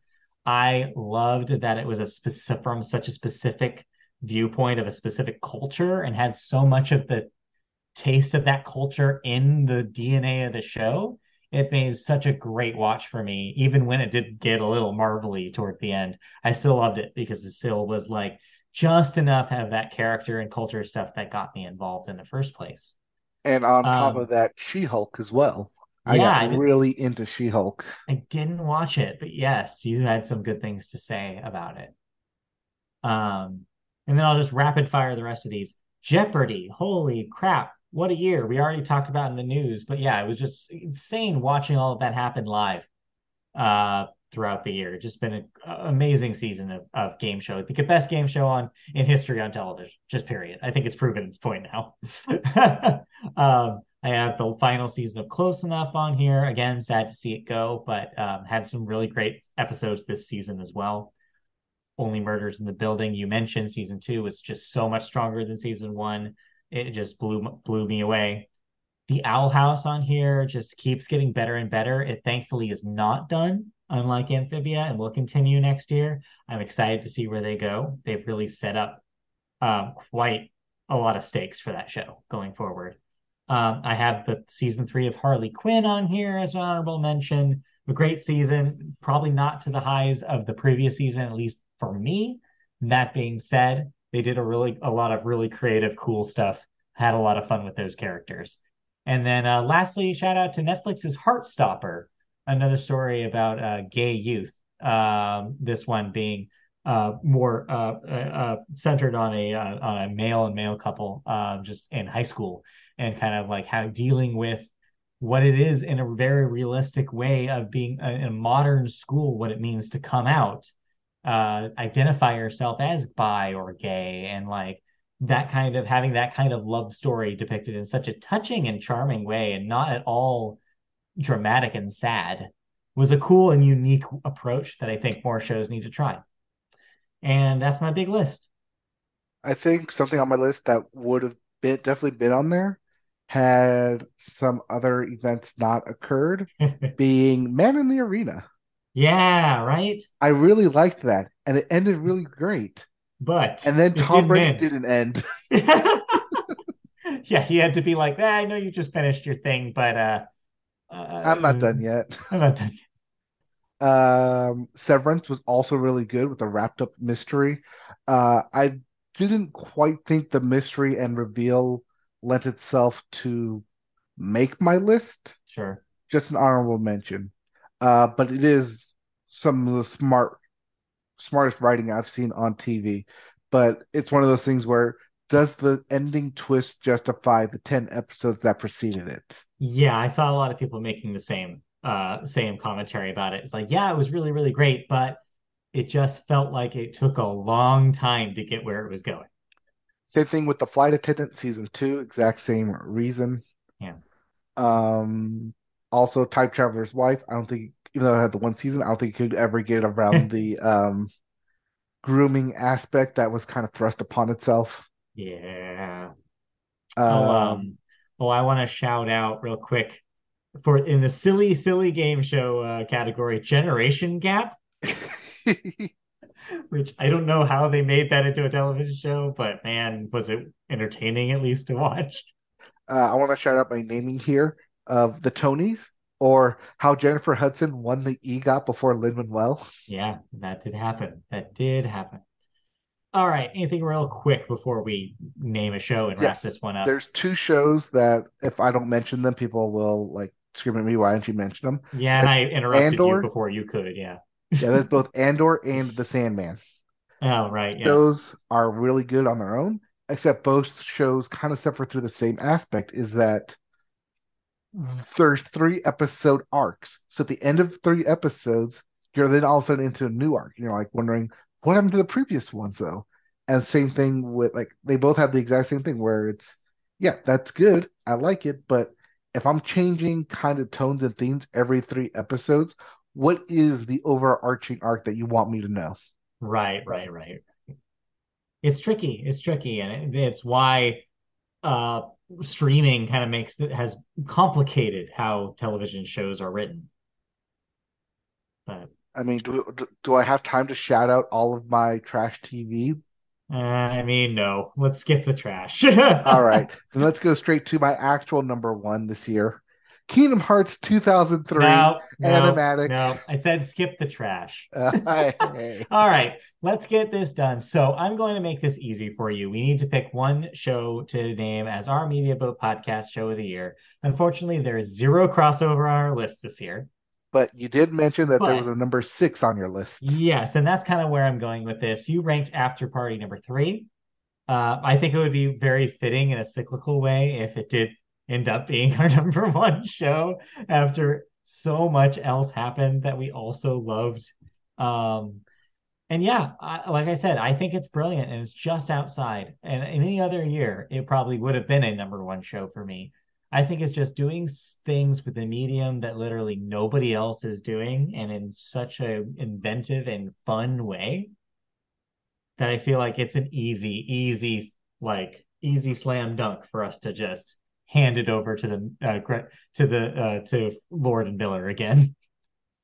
And this is just because I've yet to watch What We Do with the Shadows, right? Really, it is. I mean, once you catch up in 2025, like, yeah, I'll be like, yes, let's retrofit that. let's just go back and change that. But no, we never do that. So I think for now, After Party makes some sense. Although I could hear an argument for anything else if you'd like to make it. I mean, Abbott Elementary is a show that I think deserves it because it's doing something that we haven't seen on proper Yeah. network television in quite cable television in quite some time. I mean, that's kind of the reason why it's my number five and After Party isn't, is because the more it's gone, the longer the season has gone on, I've just been like amazed with how much better it's getting, even this deep in the season. I honestly think the last two episodes or the last three episodes are the best in the season so far. Like the Halloween one this season, incredible television, just an incredible episode of television. I don't know how they do it, and they just keep outdoing themselves. It's like amazing. And so yeah, Right. it just And narrowly beat it. but that's where I keep like forgetting to come back to it because I don't have it Yeah, recorded. I'm like, I'm just gonna watch it on Hulu when it's all there. yeah, And yeah. then I Well, keep forgetting to go back to it. yeah. I Unlike I did mean, with season one over the summer, which was now that it's all here, I just have time to watch all of it, which I did, and I thoroughly enjoyed. So I watched yeah, the first episode of season two after it won the Emmy, and yeah. well deserved of the Emmy. Oh yeah. Oh yeah. And Christy did something similar this year. She, after I finally convinced her to watch it, she watched like two episodes with me and was like, "Oh, it's too reminiscent of my actual my library life because like they're talking about like school budgets and stuff." And I was like, "Yeah, I get it." But then she kept going. She pushed through that barrier and she finished it all in a day and caught up to where I was. So it like goes to show you. Yeah, But but yeah. I don't think the way like I just haven't been able to like watch it on a weekly basis. Whereas the after Yeah. party, it was, oh my Yes. God, we're on the same page. We got to wait and see Yeah. what happens next. It was event television when that show Yes. was on. I was like, there's those are rare moments now. So when you get them, it's exciting. And yeah, absolutely. I think this goes to the after party. I want to award the after party for just how well crafted it is and just what and how unique it is. Well, there it goes. Media There you Boat go. favorite show of 2022, After Party. Lord and Miller, Yep. your awards in the mail. Hey, we called this right after we saw it too. I was like, oh yeah, this is gonna be our number one show of the We're all year. like, oh, it's hard to beat. And while other shows did eventually come out and be ranked higher on our personal lists, Yeah.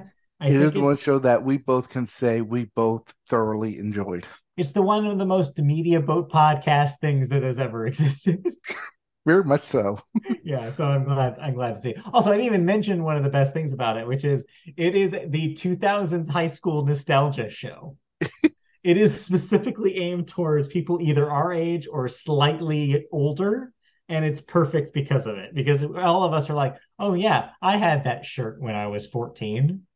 Oh yeah, I listened to Shaggy's Angel Yeah, yes, it's like over and all over. these we finally got to the point where all the cultural touchstones are about us. And there's no show this year that is more like what proves that more than the after party. It's like, oh yeah, we're writing television now. It's us. All right, well, we've definitely gotten over our time here, but Yes. you can listen to more of us. Yes. If you want to listen to more wrap ups of the year that was, guess what? There are two more. We have movies coming next week, which is going to be a doozy, I'm sure. And then after that, we'll have our show that wraps up everything else that happened in 2022 and also looks to the future about what's on the horizon in 2023. If you'd like to join us for that adventure and listen to the previous episodes if you missed them of our wrap up show, and listen to our regular show that goes up every week, you can do all of that by looking at podcast services and searching Media Boat Podcast. We're on all of them. We're on Apple Podcasts, Google Play, Amazon, wherever you go, iHeartRadio, Spotify. Find us by searching Media Boat Podcast, and this all of this and more is on your feed. If you want to see video versions of our weekly show, you can do that on YouTube. Search youtube.com for Media Boat Podcast. Find our channel, like, subscribe, click the bell for notifications when we go live, which is typically on Saturday mornings. You can also find us on social media platforms like Twitter, where we're at Media Boatcast, Facebook, where we're Media Boat Podcast. Just search that and you'll find our page.